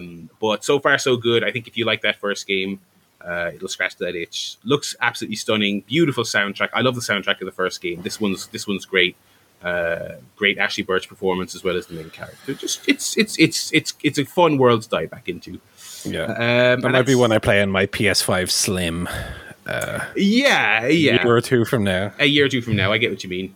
It doesn't. So far, it doesn't have that kind of essential. Oh my god, go out and get this edge to it. I will say that. But yeah, that's my them's be my games for the week. What about you? Just the one game for me. It's Metroid Dread. So interesting to see how we feel about Metroid Dread. Yes. So I'm nearly at the end. Okay. I've nearly completed it. I'm 5.5 hours, 6 hours. I'm very much enjoying it. Okay. Now, I'll caveat that by saying that I think some of the criticisms I had last week hold up. I still feel like the game would be served better by having a less shiny, clean presentation. I think that takes away some of the atmosphere. Sure. Control-wise, I've had less of an issue than I thought I was gonna. Okay. And I think having beaten Super Metroid helps with that, because some of the controls are lifted directly from Super Metroid. And I will also mention, and this is me tooting my own horn a little bit, I've played the entire time in handheld mode. No Pro Controller for this sumbitch. Wow. It's hard, granted, and I've died a lot. Especially, you come up against some bosses, and it is about learning the attacks and learning the rhythm of the fight, and that's how you eventually beat him. There was one that I just did now, which was very hard. It took me maybe 20 goes, but also the pace of the game is very quick. So when you die, 10 seconds later, you're back in it. The checkpointing is pretty generous. You do have save spots, but if you die, it won't kick you all the way back. It'll kick you to the previous, area. But no, I'm enjoying it quite a bit. But then I have been making an effort, because I've heard so much about the controls. I've been making an effort, and every time I learn a new ability or something, I'm like, okay, how does this work? What, you press B to do the thing. Okay, and making sure that normally when you play a game, I'll just skip through. Okay, it's X, whatever, fine. Here you have to give it a little bit more attention to, okay, you've got the super jump. Okay, what does that mean? I just got the ability. I don't know how far you got into Metroid, Barry, before you ultimately dismissed and gave up. But I just got the ability where you have like the infinite jump, basically, which makes traversal very fun. Yeah, you initially have your A's to jump, then you get A will do like not a screw attack, which is the famous Metroid like spinning jump, but you do like a spin jump, and then you get one where you can do a double jump, and then you just have infinite jumps, so you can go up like a tower, jump without hitting anything, without even doing wall jumps, which makes the traversal very good. And then you obviously can go back to the earlier levels and get the add-ons, the missiles, whatever they didn't get early. And I like the way they handle that in the game as well, which is on the map, they'll show like a flashing area, flashing in white. And that means that there's a secret, either a energy tank or a missile tank you haven't got yet. And you also unlock later in the game like a scan ability, which will show you where there are breakable blocks. I got that one. Okay. So you weren't too far behind getting the big jump. I've got like the purple suit. I got the gravity suit as well. So I think I'm like, I looked on the IGN walkthrough and there's like 26 chapters. I think I'm on like 23. Okay, you're nearly done. So I'm pretty much, I'm like an hour from the end maybe. But I don't know, I think it plays really well. I think presentation wise it could be improved, but I think it's pretty slick. Samus moves very fast. As I said, the wall jumps are generous. The missiles, as you unlock more powerful missiles, you become like you can just walk into a room and blitz all the enemies very quickly. Which obviously then they give you tougher enemies that have other powers, let's say. No, I've enjoyed it quite a lot. I don't think it's as good as Super Metroid. Because I think Super Metroid just has the best atmosphere. That's what I love about Super Metroid. Apart from that, I think it's pretty much a re-texture of Super Metroid. Okay. The way you progress through it, and even the order and rate at which you unlock the abilities is very reminiscent of Super Metroid. The thing that I think it does better in Super Metroid is like the bosses. I think the boss battles are pretty clever and pretty unique from one another. Where Super Metroid, it was very big bosses on one side of the screen, you're on the other, jumping up and down, dodging bullet hell, and shooting it as much as you can. Here, it's more about finding out what the weakness of the boss is and exploiting that. Right. I think the bosses are pretty tough. Like there's the big screen filling bosses, but then there's, I think, are they the like Chozo Warrior? Some dumb name. They're like kind of more mini bosses, but they're actually tougher than the actual bosses.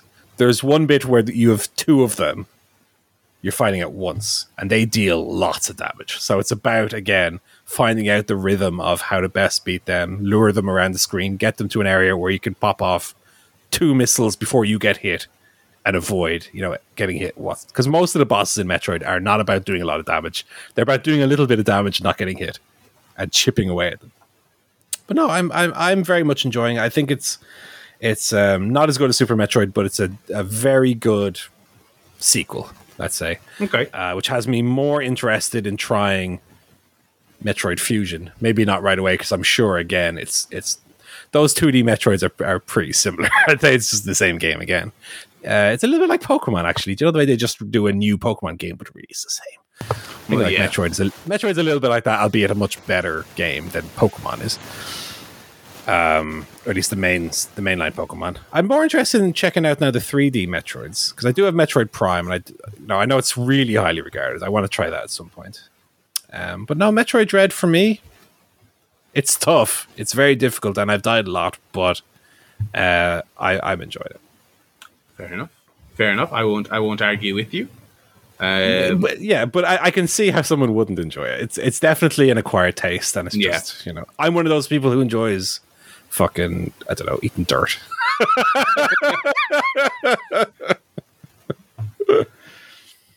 That's all their games. It is. I do have a quiz here before we get into the other emails. Go for it. Let me open it up here. It is from our friend Nathan, friend of the show. Whoop whoop.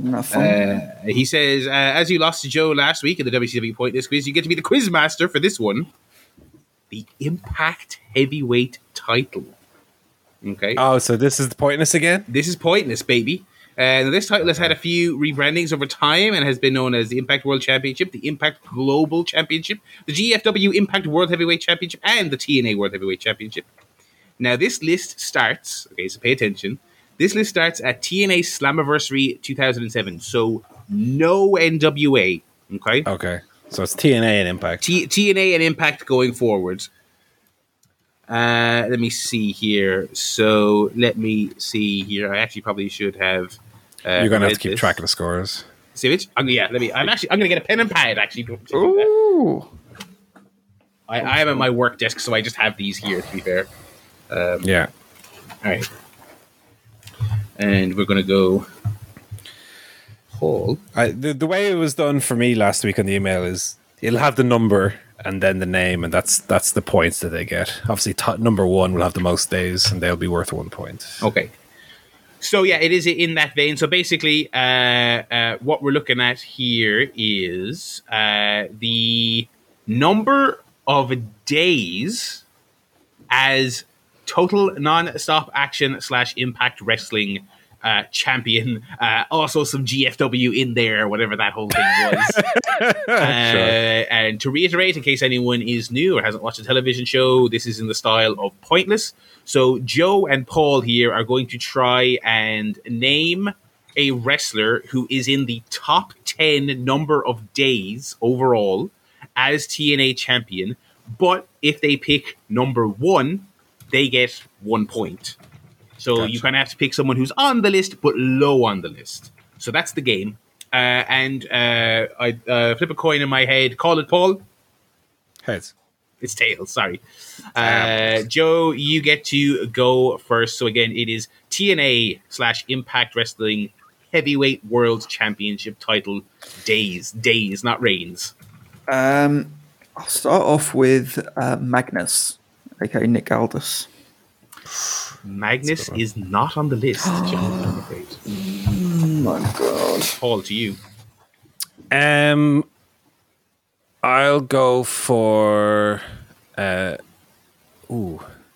go for TNA figurehead. Although, would he? No, I don't think he would have had many NWA. I'll go for Sting.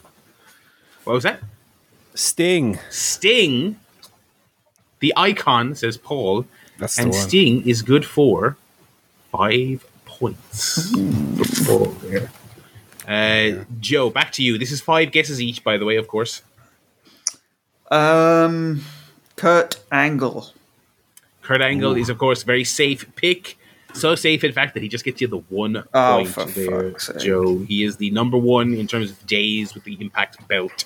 Back to you, Paul. Okay. I might go for a safe one. Keep my head above the water here as I'm winning. I'll go for AJ Styles. Very good, very good. AJ Styles, nets you 7 points. Oh, I didn't think it would be that much. Just to recap, by the way, I probably should have mentioned these before. Sting had 326 days as champion. He slapped them in the middle of the list with 5. Kurt Angle, number 1, 608 combined days. Wow. As Impact World Champion. And then AJ Styles, number 7, 220 days. So we go back to you, Joe. Mr. Bobbert Roode. Robford Roode, he is correct with 367 days across 2 reigns. Bobby Roode gets you 4 points, Joe. Okay, Not bad. Back to you, Paul. Who else do we have? Fuck. I can't tell you that. That would be the answer. I try to think a bit more modern because I feel like when we watch Impact, there was a lot of chopping and change, and people have the belt and then they'd be gone. How about Robert Blaster Lashley? Very good guess. The Blaster had 4 reigns for a combined 403 days, which nets you 2 points. Oh, only 2. I was hoping it'd be better than that. Back to you, Okay. Joe, for your second to last pick. On that, no. The thing is, I can name some of the champions from more recent years, but I have no idea whether they held it for 1 day or for... Right. Could be, say, 8 years. I mean, I don't know. So I'm going to go for Mr. Drew Galloway. Drew Galloway is a good guess, but it's not right, I'm afraid, Joe. Fucking... I'm afraid not. Back to you, Paul. I'm actually surprised Mr. Drew Galloway is not on there. I will go for, because I know he had held the title for a while, had a feud with Kurt Angle back in the day. I'll go for one Samoan Joseph. To my surprise, Samoa Joe not on there. Oh, What? Okay. Yeah. Oh, I was hoping he'd be a big one. Okay. Oh well. Final pick for you, Joe. final pick. I've got two answers. Again, no idea whether they held it for like more than a month, but I'll go for. I don't know what his name in TNA was. Karrion Kross. No, he's not on the list. No. Shit. Final guess over to you, Paul. I had one, but I think he was NWA. I don't remember him holding it after he turned to TNA. Okay, I'll go for a different one. Go for Austin Aries / Austin Starr. Austin Aries did have a combined 3 reigns for 373 days. That gives you 3 points, Paul. Oh, okay. Another one. So I will just make a note here. So the scores there at the end: Joe 5 and Paul was 17. Fucking hell. So it's still all to play for. I wouldn't worry about it. Just to give you the full list there from 1 down to 3. There was a couple of ones I was surprised to see left on the table here. You got some of the top ones here: Kurt Angle, Lashley, Austin Aries, Bobby Roode, Sting. Number 6, 3 reigns, 249 days, Jeff Hardy. Oh, fuck, of course. With the funny belt. Number 7, 2 reigns, 220 days, AJ Styles. I said AJ Styles. I got AJ. Oh, sorry, you did. Sorry, yeah, 7. For number 8, after AJ, 1 reign, but 196 days, Johnny Impact. Okay. Yeah, that's kind of one when you realize, you go, oh shit, yeah, he held it for fucking ever when he was there. Sure. Number 9, 2 reigns, 196 days, Bully Ray. And finally, for 10 points, 1 reign, 183 days. I would have been very impressed if either of you got this. Rich Swann. No, I wouldn't. I was thinking Christian Cage. That was the one that was NWA. Yeah, that was NWA. Yeah, so we move on anyway to the X Division title. Nathan notes here, unlike the previous list, this one includes the early days of TNA right back to the weekly pay-per-view. So he says he hopes you're listening to the great You've Got to Be Kidding Me podcast for the clues. Some of these, I think, going back to the NWA, I think you might have better fare here at this. Yeah. So again, the same rules there. Basically, number of days in total is what we're looking for. All right. Joe started last time. Paul, you go this time. I'll go Chris Sabin. Chris Sabin, man who embodies the X Division in a lot of ways. Yeah. 8 total reigns, 426 days. Gets you 1 point. He is the top. Oh no, he was top. Fuck. He's the top man in that division. Over to you, Joe. I'll go Austin Aries. Austin Aries, 6 reigns. Actually, I'm shocked to see that. 370 days. He gets you 2 points, Joe. Oh, fucking. Dude, to be honest, I thought Chris Sabin and Austin Aries would be lower on the list. Really? Okay. Yeah. But remember, Aries also had those big, long, huge reigns running up to his world titles. Remember? True. Back to you, Paul. I'll go for... I'll go Samoa Joe. I know he had a long run at the beginning, but he didn't hold it much after that. With 3 points. with 5 reigns, 350 days combined, he does in fact get you 3 points, Paul. Back to you, Joe. Jesus. All right, Joe, who got 4 points? Go on, get it. Chris Daniels. He's not quite number 4, unfortunately. Daniels did have 4 reigns, though, across 333 total days. That gets you, Joe, 5 points. Okay, I'll skip the 4. I'll go for... I'll go for Peter Williams. Excellent guess. Petey Williams, just 2 reigns, but 310 days combined across those reigns. Peter Williams gets you 7 points, Paul. Okay, good. Innovator of the Canadian Destroyer. Speaking of Williamses, Douglas Williams. Douglas that's a good one. Williams is a good one. The Brits have let you down 3 times in a row here, Joe. He's not on there, unfortunately. It's good, but it's not right. Dear. If I could give you the money myself, I would. Okay. How many guesses do I have left? 1 or 2? That was you both had 3. This is now number 3. 4. Okay. I'll go for a left field one. Will I?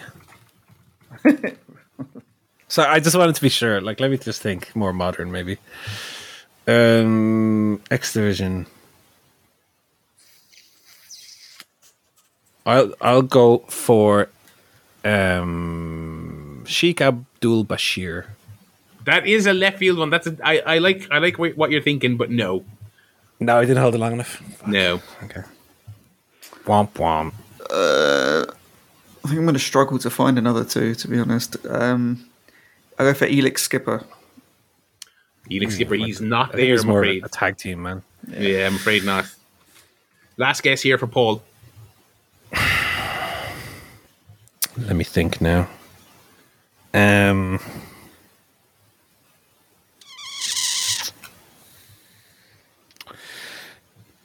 go for the safe one. He'd probably be number 4. AJ Styles. Oh, shit. AJ Styles is not number 4, Paul. AJ Styles had 6 reigns across 272 days. AJ Styles gets you 10 points. Oh, fucking hell. Wow. And we go back to Joe. Oh, God. Fucking TNA. I love how we went for Doug Williams and Sheikh Abdul Bashir before AJ Styles. Because I just thought it would be too obvious. I thought it would be number 4. I've heard... God, who else is there?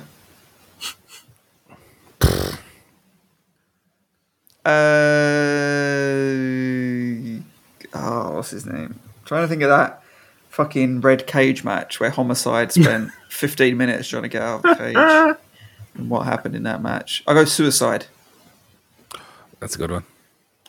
Suicide is not on the list, unfortunately. Oh, no. I was thinking I might give you one on a technicality there. There's a guy who once played him, but I don't know if that version was the champion or not. I will say, lads, you guys were getting real creative, outside the box thinking, but this list had perhaps the most obvious answers. So starting at the top here, okay. Number 1, Chris Sabin, then Austerities, then Samoa Joe. Number 4, I didn't expect anyone to get Trevor Lee, 339 days. NXT now. Yeah, Daniels then as well was number 5. I didn't realize he held it for this long. Low Key with 319 days, that would have gotten you 6. Yeah. Petey Williams was gotten 6 combined reigns for Jay Lethal, 294 days, that would have gotten you 8 points. AJ Styles obviously was 10. Number 9, you kind of forget, but he was very much that guy. Kazarian, 5 reigns. I had Kazarian in my mind as well. Yeah. So I think those were more obvious. I think he went a bit too obscure on that one. The score there for that round was Joe with a score of 7 and Paul with a score of 21. Sorry, Joe. It's TNA. I'm never gonna win. Yeah, I was a big TNA boy back in the day. But Joe did the WCW round last week as well. So back here to Nathan, he says, now probably the most challenging Impact World Tag Team Championship. And these, once again, he notes, these start with TNA Slammiversary 2007. So no okay. NWA. I was already thinking like... Yeah. AMW, the Naturals. Okay. So we will go back to Joe for this. Has to be Beer Money. Beer Money had 5 reigns. They had 514 days, and that gets Joe 2 points. Okay. Paul. Well, if it had to be Beer Money, it has to be Motor City Machine Guns. He says it has to be Motor City Machine Guns. He is absolutely correct. 2 reigns, 279 days, 6 points for Paul there. Back to Joe. Fuck, why didn't I go for them instead? I'll go for... Oh, God. Are the Brits going to let me down again? Possibly. I'll do it anyway. The British Invasion. They've let you down every step of the way, Joe. Fucking hell. They're not there. They're not there, unfortunately. Christ. Right. Go on, Paul. I'll go for my my boys who got mentioned on AEW Dynamite this week. LAX. Which version of LAX are you plumping for here? Homicide and Hernandez. Homicide and Hernandez. That gets you a big goose egg, Paul, I'm afraid. What other LAX was there? Oh, they had that other fella for a second, I guess. Back to Joe. I'll go for the Rascals. The Rascals? Poor Joe, I'm afraid not. Fucking No, I would have said the Rascals as well. yeah. But no joy there, unfortunately. Back to you, Paul. I'll go for a more modern one. I'll go for the North. The North, Ethan Page and Josh Alexander. 2 reigns, 401 days. Paul, that gets you 4 points. Because I know they held it for like the last year. Yeah, they were the team for a They're while. always there. Juan, Joe? Can I think of any other TNA tag teams? That is the question. I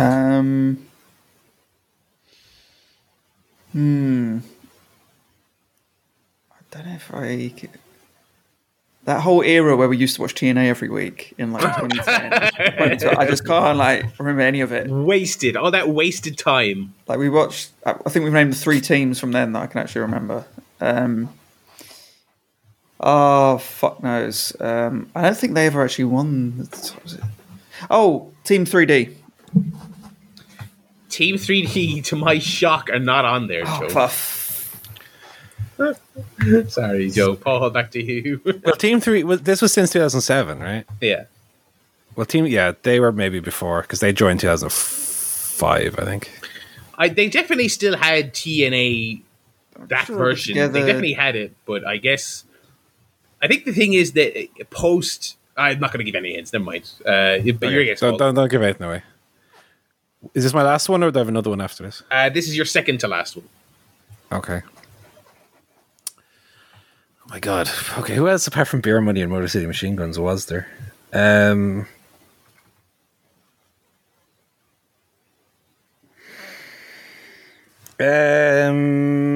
God.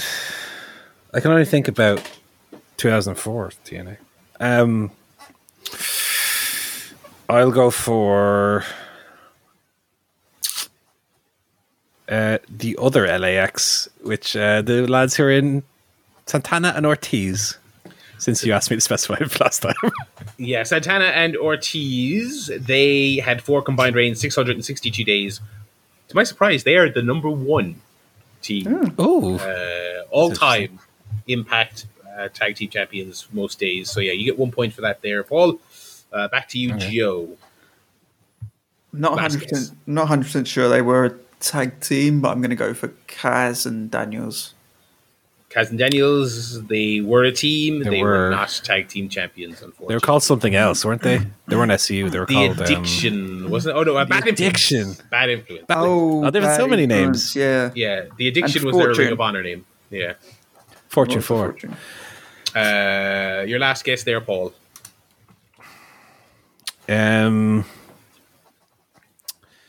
God, who else would there have been?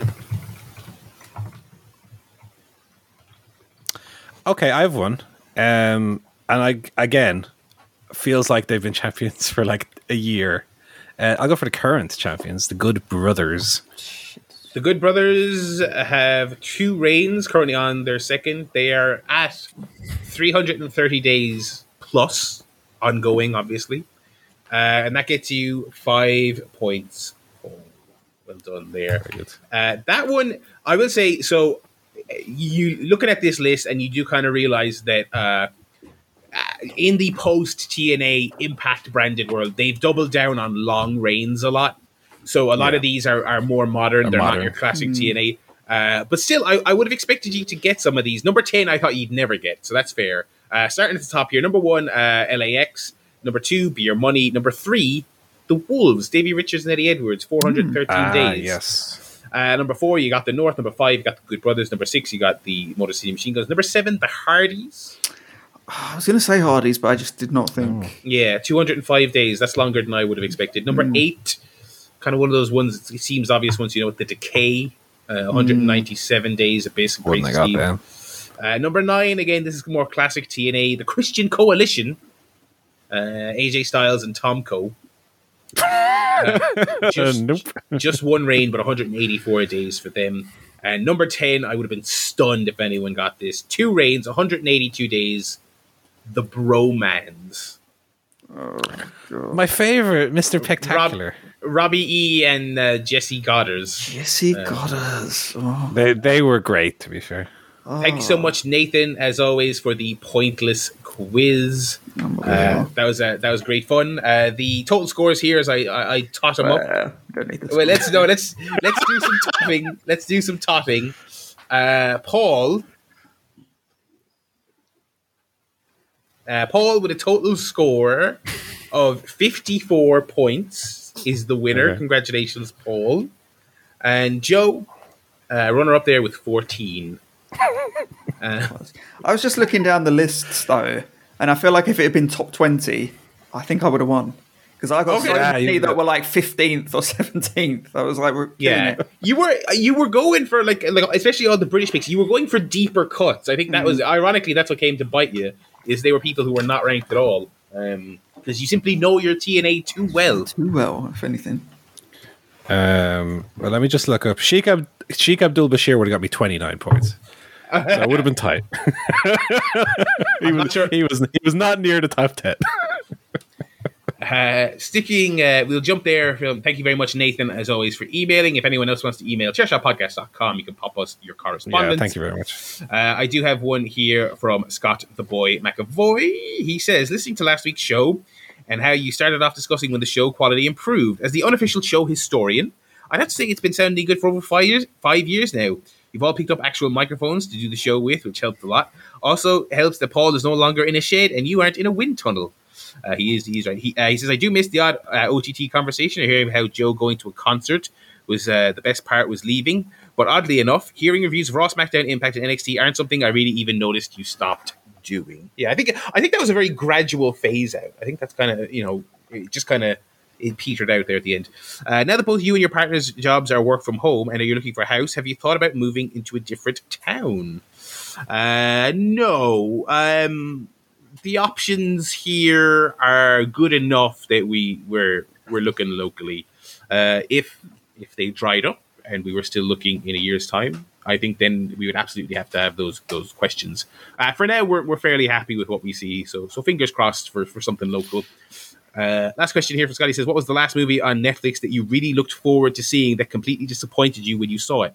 Army of the Dead, Free Guy, Open House. Have a great week, Scott. Thank you as always, Scott, for the email. I would have to say you did include it in your mail there. Coming off the shocking high of Zack Snyder's Justice League, I was like, okay, you've won me round, Mr. Snyder. You've got your little zombie movie. It has Dave Bautista in it. You've made a good zombie movie before. Let's go. And then it becomes stealing turd.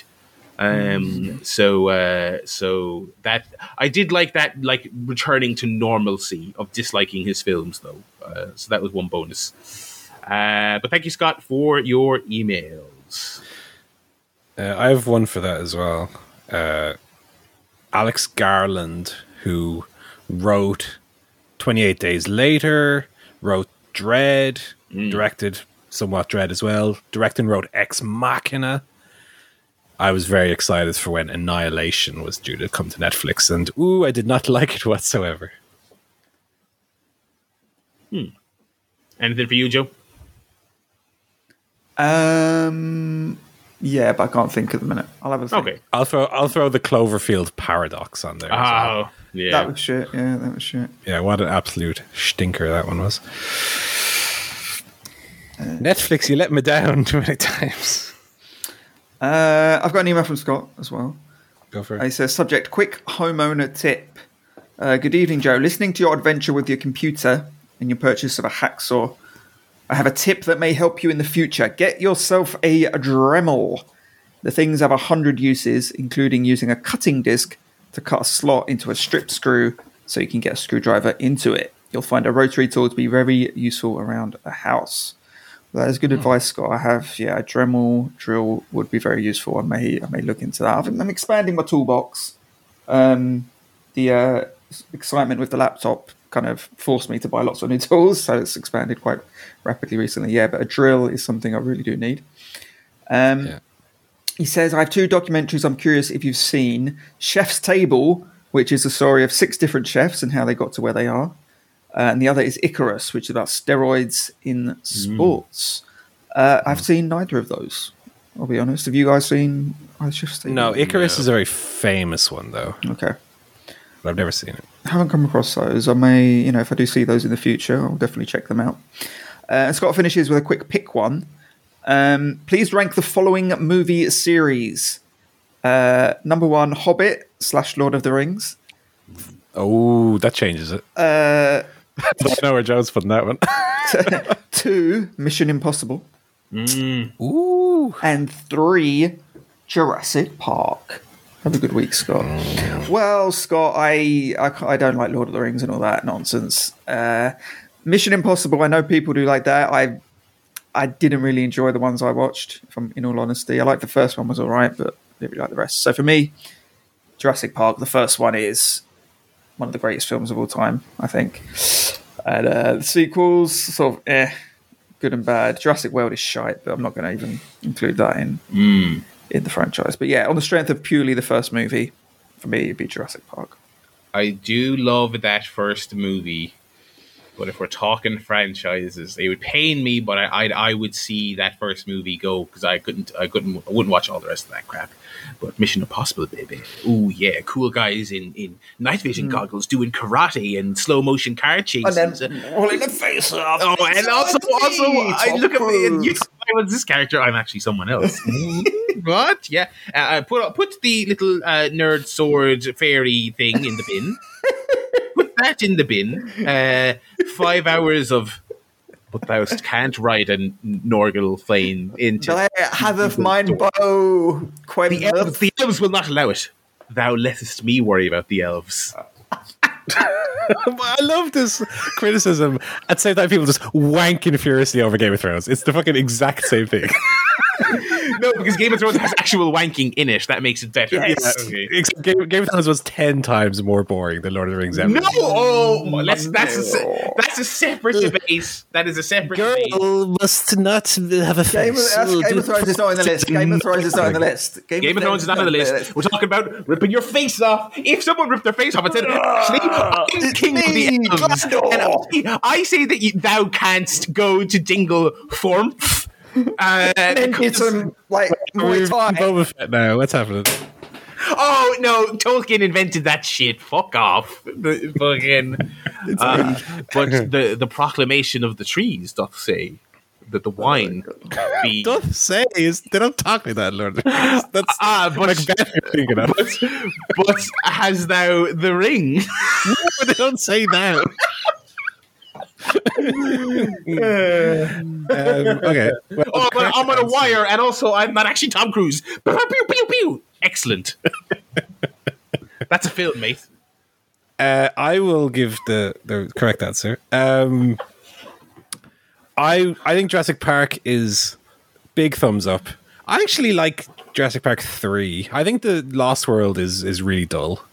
I think Jurassic Park 3 is like bordering into kind of so bad it's fun. I like Jurassic World, and I thought Fallen Kingdom sucked. So it's a very up and down franchise. The Lord of the Rings are great. The Hobbit are not great. Hobbit 3 in particular is shit. And 1 is a complete mess. 2 is alright. But when you get people taking their faces off and it's a different person and, Tom Cruise is like, how can we do this fight scene? Let's just we're just in planes and we're just fighting planes. Instead of throwing fists, we're throwing planes at each other. I'm gonna say Mission Impossible is the best as well. From 4 to 6 is fucking the most fun you'll have. 1, 2, and 3 are fine. I mean, the funny thing is, if you consider the Mission Impossible franchise, but you've only seen the first 3, you must be like, what's all the hype about? It's fine. The point is that it's 4, 5, and 6 that are crazily good. So just in terms of consistency, I'll say Mission Impossible at the top.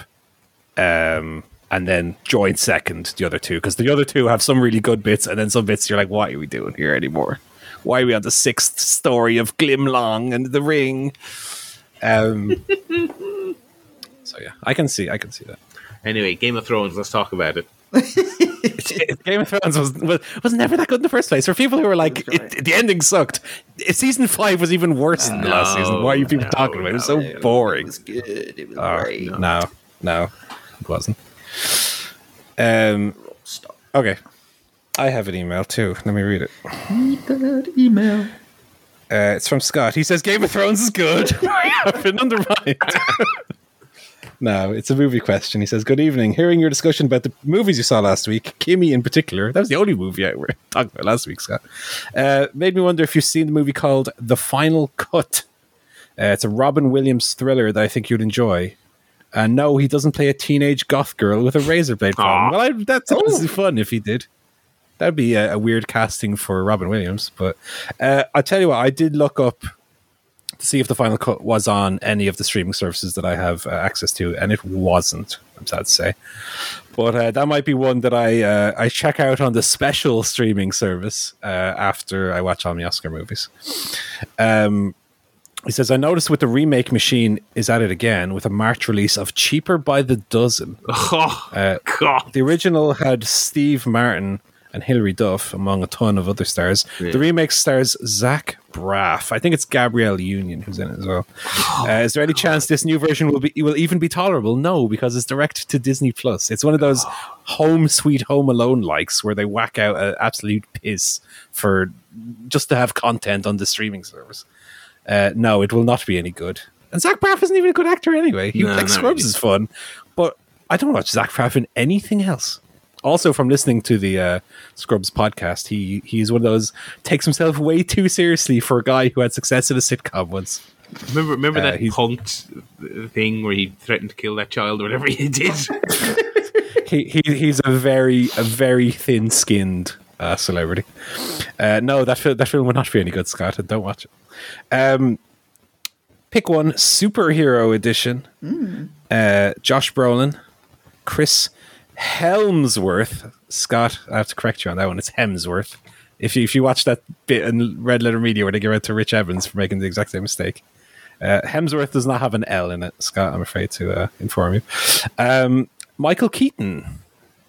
Have a great week. I'm gonna pick Michael Keaton from those three because he not only played Batman and is about to play Batman again, but also played Batman in Birdman, which is a film that's ostensibly about Batman but isn't. And he was the Vulture. And he's great in all the films. And he's the Vulture. He is also a good villain. Yeah, he's the best all-rounder. Yeah, those other two are fucking jabronis compared to... Chris Hemsworth. Ooh, I'm Thor over here again. Hey, look at my fucking rippling abs. No, thank you. Josh Brolin. Is he the big purple man? He's Thanos, and he's Gunman in Deadpool 2. Gunman? Yeah, Cable, that is it. Yeah, I like the Brolin, but I mean, yeah, you can't argue with Keaton. Yeah, Keaton, because he's Batman. Have a great week. Thank you, Scott. He is Batman. He was Batman before Batman was this. Yeah, he was just like, hey, I'm Batman.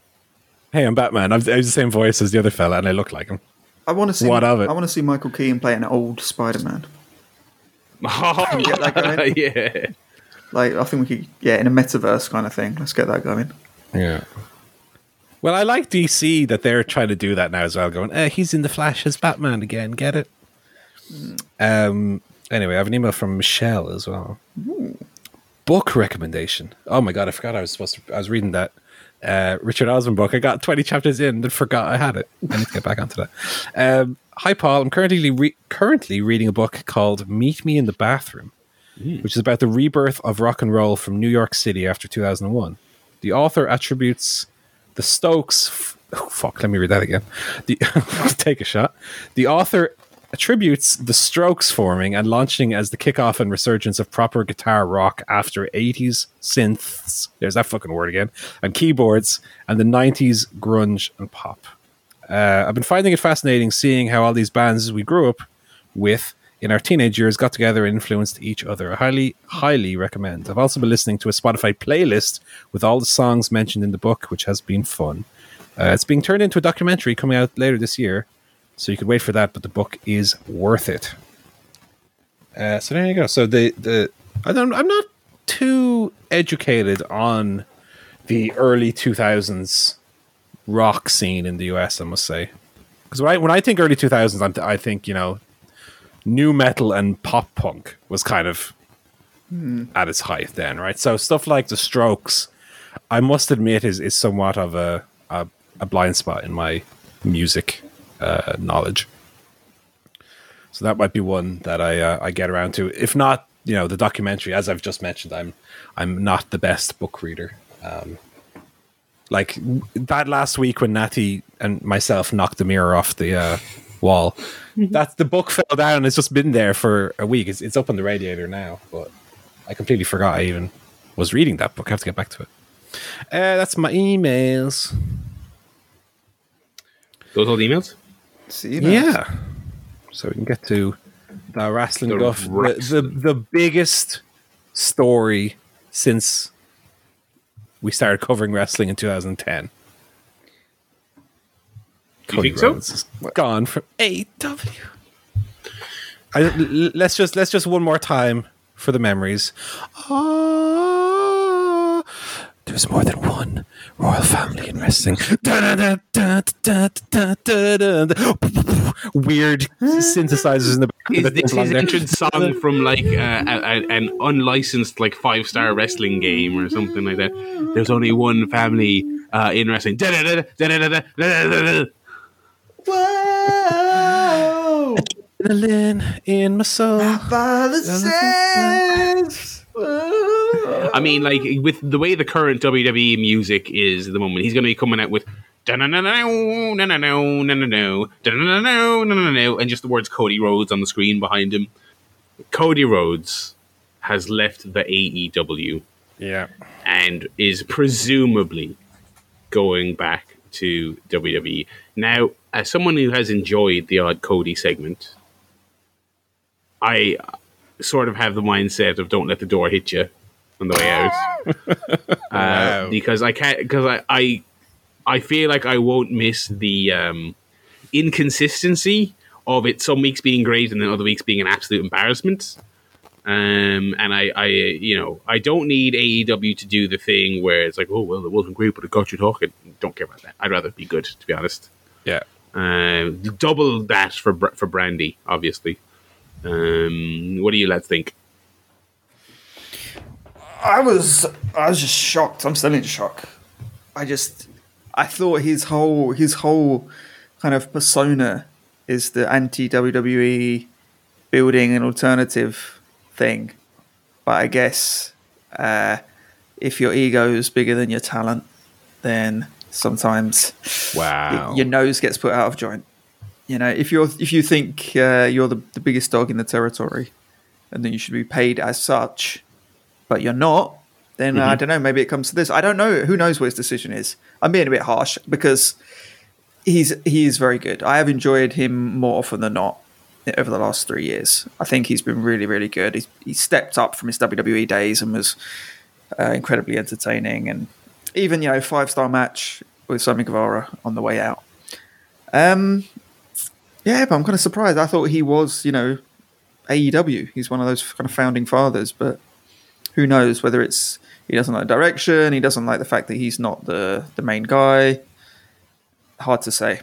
But I'll be very intrigued to see. I mean, I won't obviously watch it if he's in WWE because I won't watch that shit anymore.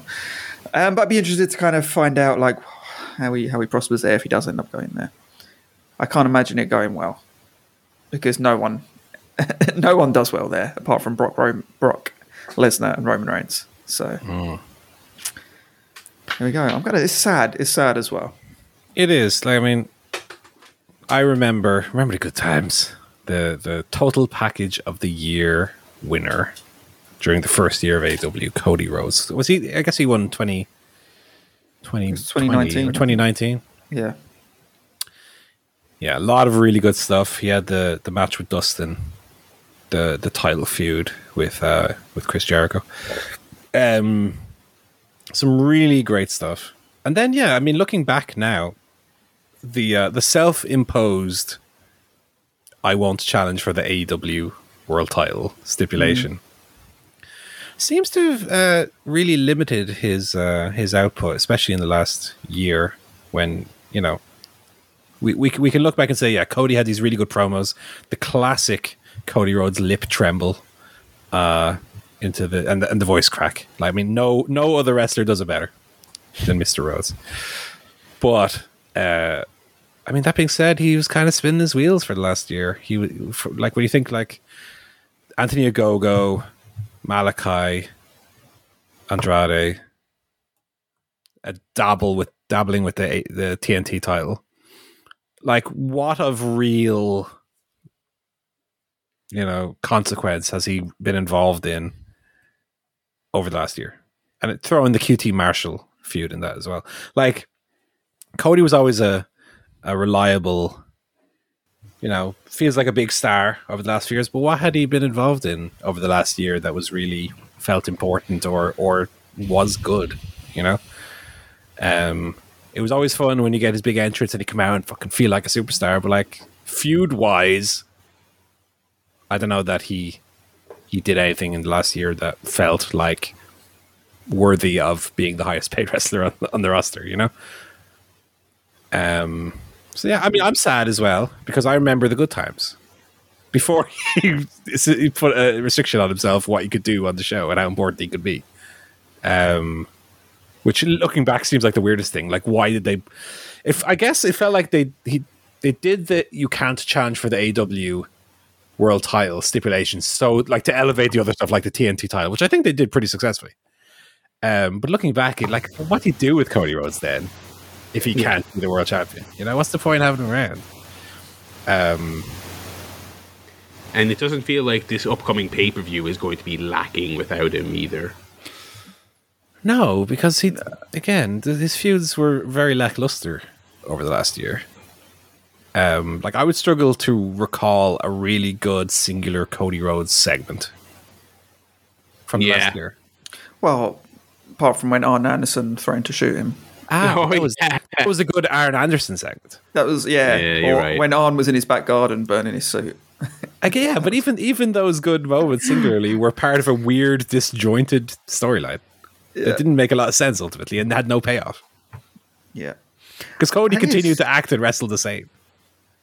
I think the kind of makes me think of a criticism that we had before AEW started, which was, you know, with WWE, what you would have had in the past is that guys, once they got a bit stale after a few years, would have left and gone to WCW or ECW or Japan or whatever. Sure. And the problem has been the last 20 years is that you're the likes of like The Miz and Kofi and Sheamus probably, you know, they've stayed there for like 10 years, 15 years, 20 years, kind of doing the same thing. So this is almost kind of a throwback to when guys would move between the two big companies, you know, every few years to kind of freshen up.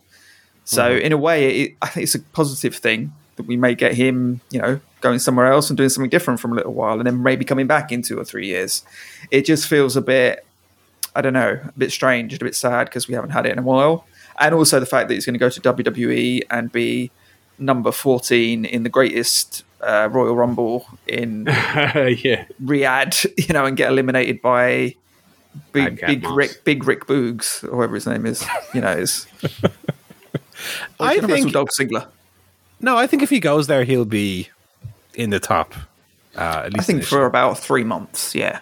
Could be. Then Vince will go. But like, look at the WrestleMania build and how fucking desperate they are for anyone of any importance.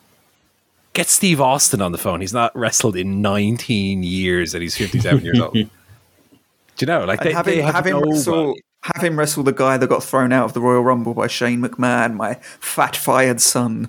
Why are you wrestling Kevin Owens? Kevin Owens is shit. No, Kevin Owens is good, but like Kevin Owens... Kevin Owens is good. Kevin Owens is good. He's just...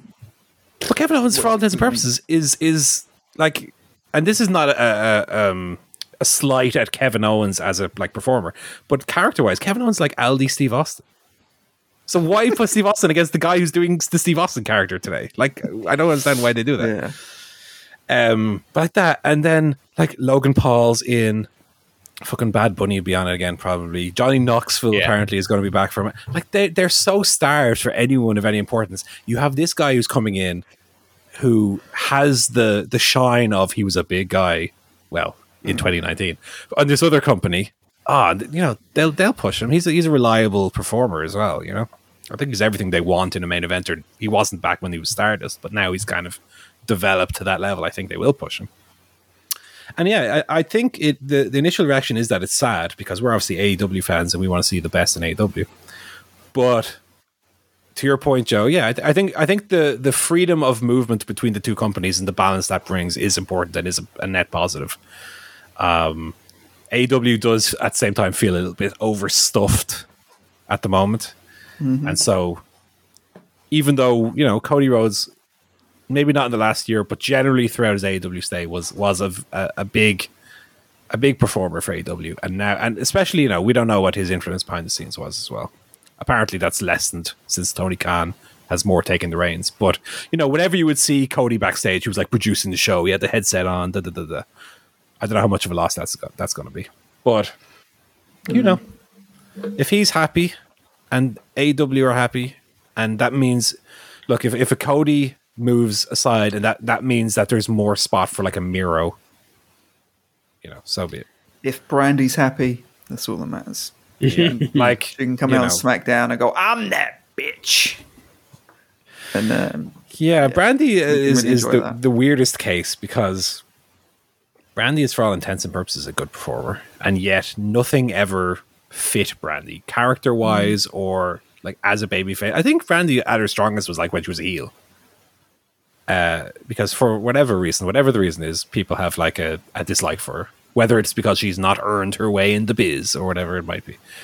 But I think she's less of a direct hit to the company than Cody moving is. Mm-hmm. Yeah, and what does it mean now for, so many of the early really important AEW moments have involved Cody. Like we just had on Dynamite, the dog collar match. Being made. And of course, the only dog collar match in AEW history was Mr. Brody Lee against Cody Rhodes. So Cody is very inherent in the milestones of early AEW, But yeah, maybe AEW as a company is even approaches that differently than WWE, where it's not like, okay, Cody doesn't necessarily need to be wiped off the face of the company and never mentioned ever again, as it would happen the other way around. It was a great tribute. Everyone came out and played tributes to him. It wasn't like a best of luck in your future endeavors. Here's all of your clothes in a fucking garbage bag. Here's your Homelander costume with shit on it, in a box. Like it was very nice and dignified. So I'm sure he'll be back in 2 or 3 years. I'm sure he will be back, and it will be a big homecoming, return, and everyone will come out and hug Tony Khan and the Bucks. And it'll be like, he's back. Maybe he'll win the world. Maybe they'll forget the world title stipulation because he's left, and so it'll be like, saying it or something. I don't know. I mean, I don't know if he'll ever come back. I don't think it's. I don't think it's super important, but he may well come back. But depending on how much WWE are going to pay him and how his WWE run goes, that might have an impact on that. But also, AEW, it just underlines for me how AEW is very different now than when they launched in 2019. Well, that's a big thing. Do you know what I mean? It's like, remember when their tier for like episode 1, the tier of surprise was Jake Hager, and when some people are like, oh, what's the point? It's like a lot of people like Meltzer, and they're like, well, that's who's out there. Do you know what I mean? That's the reality of who's out there. That has completely changed in 2 years. But even if it didn't, even if they were still, kind of slim picking star wise, I think something you mentioned there earlier is that there's nothing wrong with people having their run in one place and then going elsewhere. That should be the one of the big, massive net positives to wrestling that AEW brings, which is that it's a place for you to just go elsewhere. Yeah. And to be honest, if that freshens up the WWE, TV, for those who watch WWE, then that's a good thing. I was going to say for WWE, but like fuck WWE, to be honest. But like if you're someone who watches SmackDown and it freshens up that experience for you, good, I think that's a net positive. If you've died on your sofa in 2019 and had Fox still on the TV, then you're going to enjoy seeing Cody Rhodes every week as you slowly rot away. Yeah, I reckon I'm going to make Cat a bold prediction as well, which is if he shows up, I should have had this on the fucking prediction show. If he shows up on WWE, he will still have his Kingdom theme song. That's my prediction. That's a fair prediction. The funny thing, it's funny you mentioned the predictions we did at the top of the year, because this is a thing. Didn't we? Didn't we have a prediction that was the first big jump? I don't think we did, actually. Maybe, but it's like, no, I don't think anyone would have predicted this. You know, of all people, of all major stars to do the jump, I don't think this one of the EVPs would have been predicted. Well, not even that, but just because of the way that Cody had been handled in WWE in his last run, where he was the Stardust character and he was portrayed as a geek. And he went out to Ring of Honor, got this new theme song that was like, I'm indie Triple H, you know, but Dusty Rhodes, and now I'm fucking doing it. And now for him to go back there, that's what's the weirdest thing about it, is if he ends up back at WWE, the kind of source for his character for the last 5 years or however long it's been, 7 years. Yeah, it's weird, but I think it's good because the wrestling environment has been stale for a long time. So if you have people moving around, it just makes it less predictable, you know. As we saw over the last years, we got Danielson and Punk and everyone moving one way. I think it keeps you on your toes as a fan. I think that's good. Indeed. We will move on then to the rest of the AEW news. Really good Dynamite this week, I thought. Nice, good firm foot forward for the post-Cody era. Tremendous Punk promo, as we've come to expect every single week. Tremendous Danielson and Mox promo. Yeah, very good. What did you guys make of the show? Very good. They stacked it up front with Punk and MJF, Mox and Bryan, Keith Lee, Hangman. They put all the big boys up front, which kind of made it meant, I think, as the show went on, it maybe tailed off a little bit. But yeah, really strong start to the show. And I'm very interested in all those feuds. You know, Punk MJF should be really good. Mox and Bryan, kind of interesting the way they're playing that out. And Paige and Cole should be really good as well. I'm looking forward to that. Some very good matches at Revolution. I really liked Thunder Rosa and Mercedes Martinez. I thought that was a great brawl. Yeah. What would you say, Paul?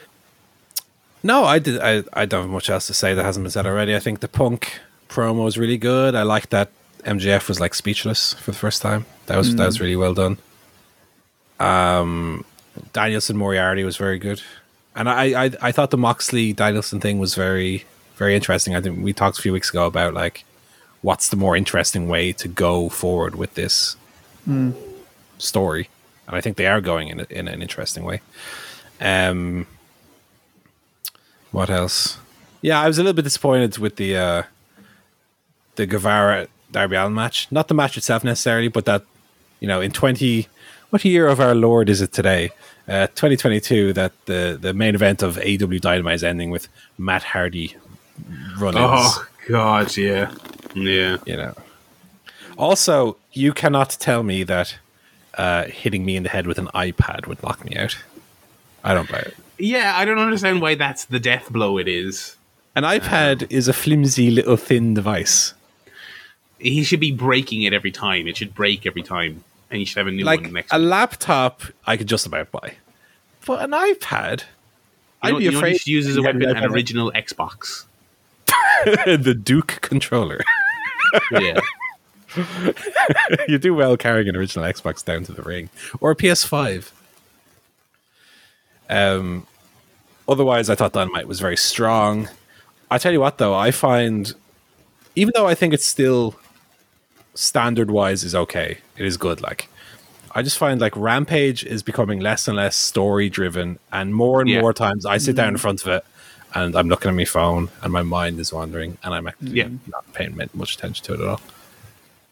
They need to change that. They need to actually use it as a second Dynamite as opposed to here's some matches we couldn't fit on Dynamite. Like, you need to have a promo, have an MJF promo on Rampage the odd time, or do something of some consequence, because it's kind of a vicious circle where you might say, well, we need to have the important stuff in Dynamite because less people watch Rampage. But then because you don't put stuff on Rampage, there's less incentive for people to watch it. So you're kind of stuck in a vicious circle there. But like, again, Rampage was good, but I would struggle to tell you anything about it in, I don't know, a year's time. Apart from Jay White made his debut, that was it. But which was all right. I think Trent Barretta's having a great run. I think Trent Barretta's on a hell of a run. I have just never really got it with Jay White. No, I like Jay White. I think it's good. But then, there wasn't much else. Will Hobbs, Dante Martin was good fun as well. I enjoyed that, yeah. Adam Cole versus Preston Vance was fine. And I tell you what I don't like for Revolution, just to get to next week's Dynamite. A three-way for the belts where it's 2 battle royals to determine the top contenders. How convoluted is that? I mean, it's just... I know they probably just want to get to the Bucks and Red Dragon drama, which is fine. But fucking hell, have them just win 2 regular matches would be my recommendation. Why 2 battle royals? I'll never know. Yeah, you say there's 2 top contenders and we can't separate them, so they both get a shot. Or something like that. But yeah. Or have a eliminator match and have it be a draw or something. I don't know. Yeah. Anything. It's not like they haven't done that in wrestling a million times before to make a triple threat match. AEW don't do it all the time. You can do it once. It's fine. But I will say, other than that, I think the pay-per-view looks pretty great. Also, I know it wasn't this week, but they way overblew. Do you know when Mercedes Martinez hit her with the pipe the first time? How much they talked about that being the first DQ in like TV history. Well, yeah, they should. Yeah, but you can mention it, but they talked about it for like 10 minutes, it felt like. Because they want you to know, we swear we're not going to do this all the time. Yeah, but you can not do it, but then to pat yourself on the back for not doing it felt a bit egregious. Because she's like, we know by virtue of watching it that it's not something that happens all the time. And then last thing is that, we obviously watched the Royal Rumble this year, and we marveled at, Lashley's not taking them German suplexes very well. Oh, yeah. He got all fucked up, and he's injured. That's a shame, yeah. He hasn't wrestled since Royal Rumble. Has he not? Okay. No, that was the last match he wrestled was against Brock Lesnar at the Royal Rumble. Okay. Lost the belt. They flew him out to Saudi Arabia to pretend to be in a match. He got injured in the match before ever entering the Elimination Chamber and got taken out and flown home. And now he's got to have shoulder surgery, apparently. 12 hours on a fucking plane to do that. Oh, my God. Yeah. The problem is they couldn't just do he got hurt backstage. They had to figure out a way to, like, have him lose the title, but not have it be obvious that he can't actually have a match, Yeah. Unfortunate, but yeah, he wasn't taking them German suplexes as well. And I wonder now if it's because he was hurt. I would say presumably, yeah, because he was already hurt. I would say is probably the reason. So that leads us to Brock versus Roman for the 50th time for the title versus title, and it is going to be apparently winner takes all. So there you go.